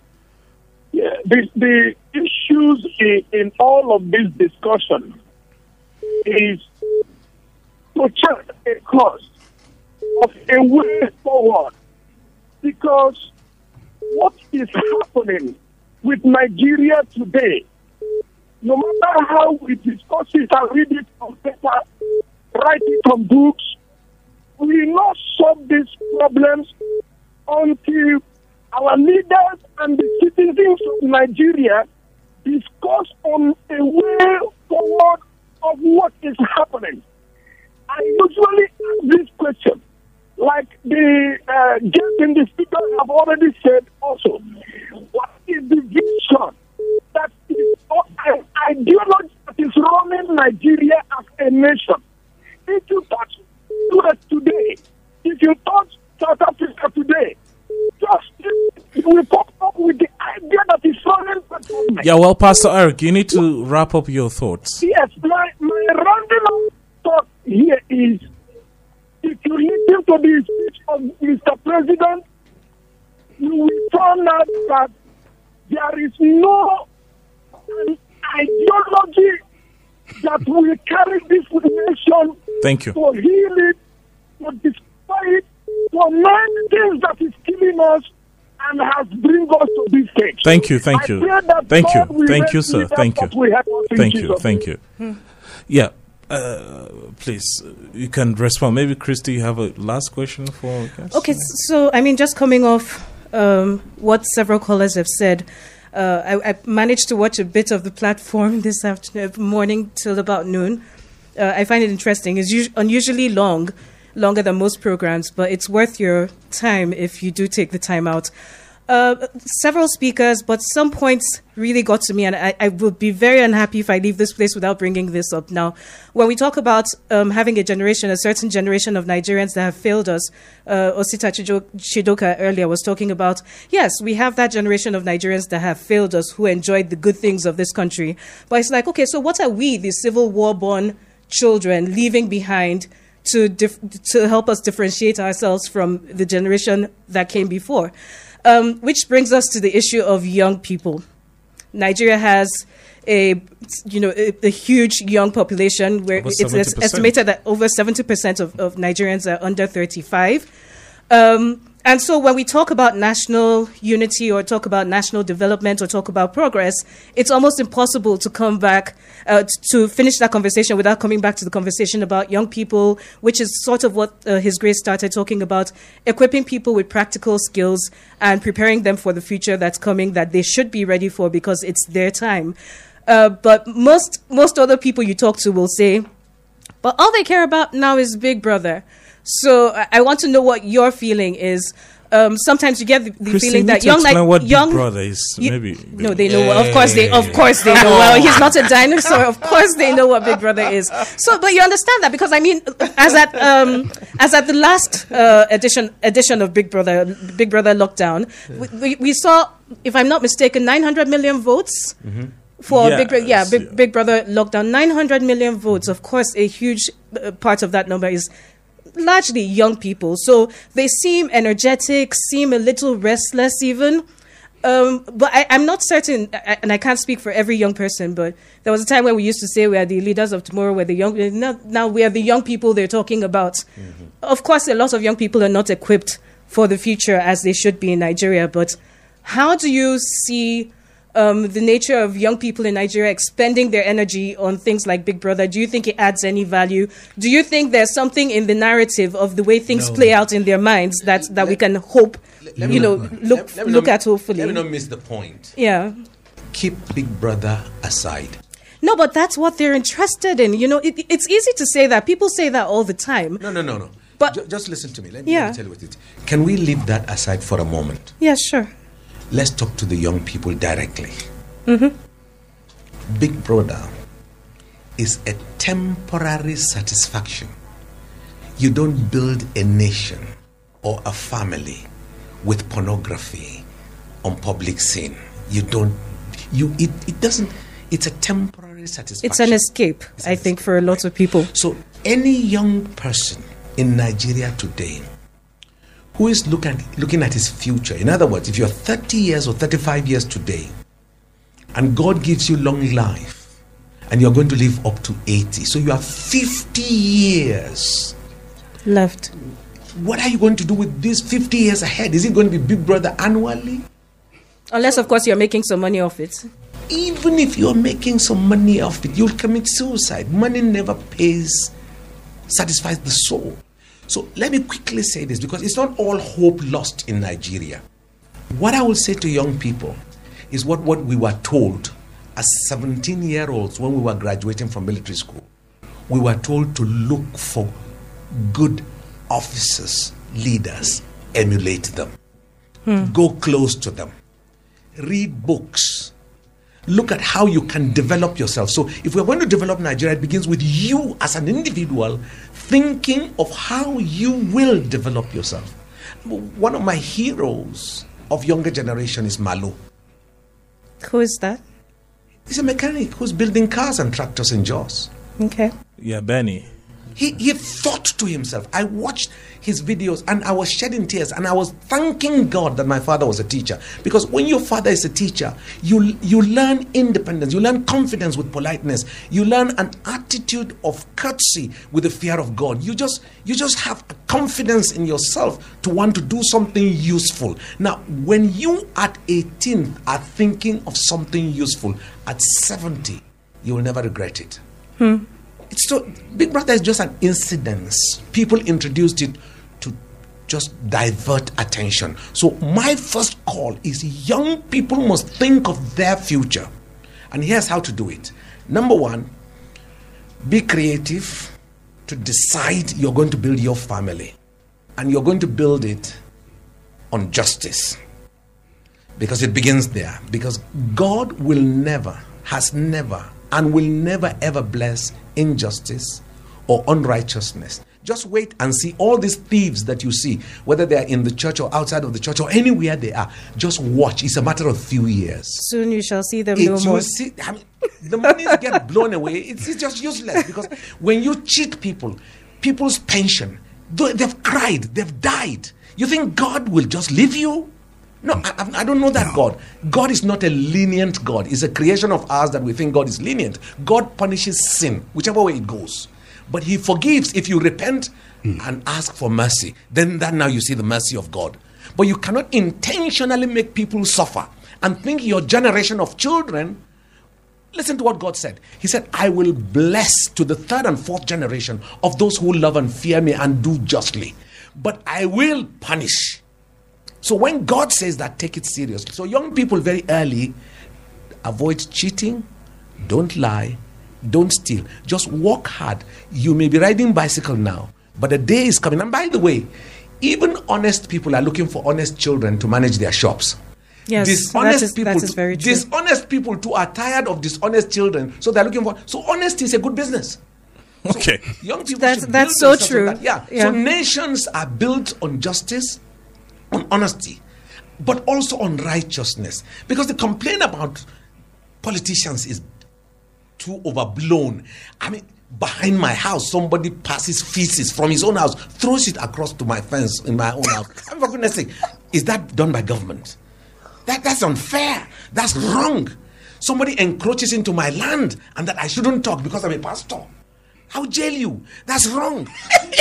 So, do what is right. Okay, Prof, in 1 minute, just wrap up because we are pressed for time. We are. Oh, dear. Somebody earlier raised a question about books. So let me give him... Yeah, sure. I have recommendations. Let me refer to him and others. The most important book that he needs is what I call the roots, the historical roots of ethno-religious crisis and conflicts in northern Nigeria. That's was one. Your dissertation? No. Oh, okay. I see. It's not. Okay. The other one, which is very important, is the British colonial legacy in northern Nigeria, a social ethical analysis of the politics and society in Nigeria. It tells you everything what the British have done, particularly in northern Nigeria. The third one is the theory and practice of Christian missions in Africa. It tells you the history of missions in northern Nigeria, and especially their educational, medical, and literature work. So that there. And I think these three books, the fourth one is Tainted Legacy, Islam, Colonialism in Northern Nigeria. These books will give you a very good historical, social, cultural, religious, and even politics. I think that is important. For the young people, what we need to do with young people, first, we train, nurture, groom young people to acquire moral and spiritual skills, one. Number two, they need to develop manual physical skills using their physical bodies. And thirdly, they need to acquire intellectual thinking, educational, scientific, technological skills.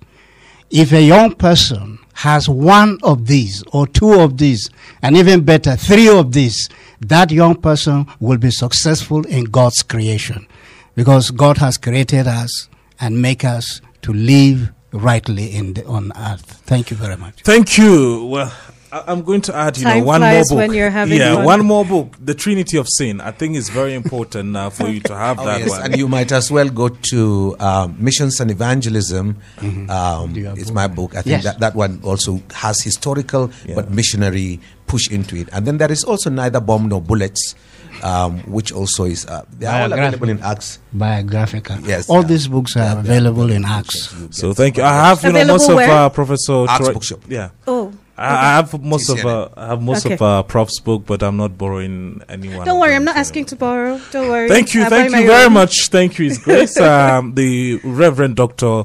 Benjamin Arga-Kwashi. Thank you very much for coming. And thank you very much, the Reverend Professor Yusuf Turaki. It's been a pleasure speaking with you, and I look forward to celebrating yet another Independence Day with you both. Thank you.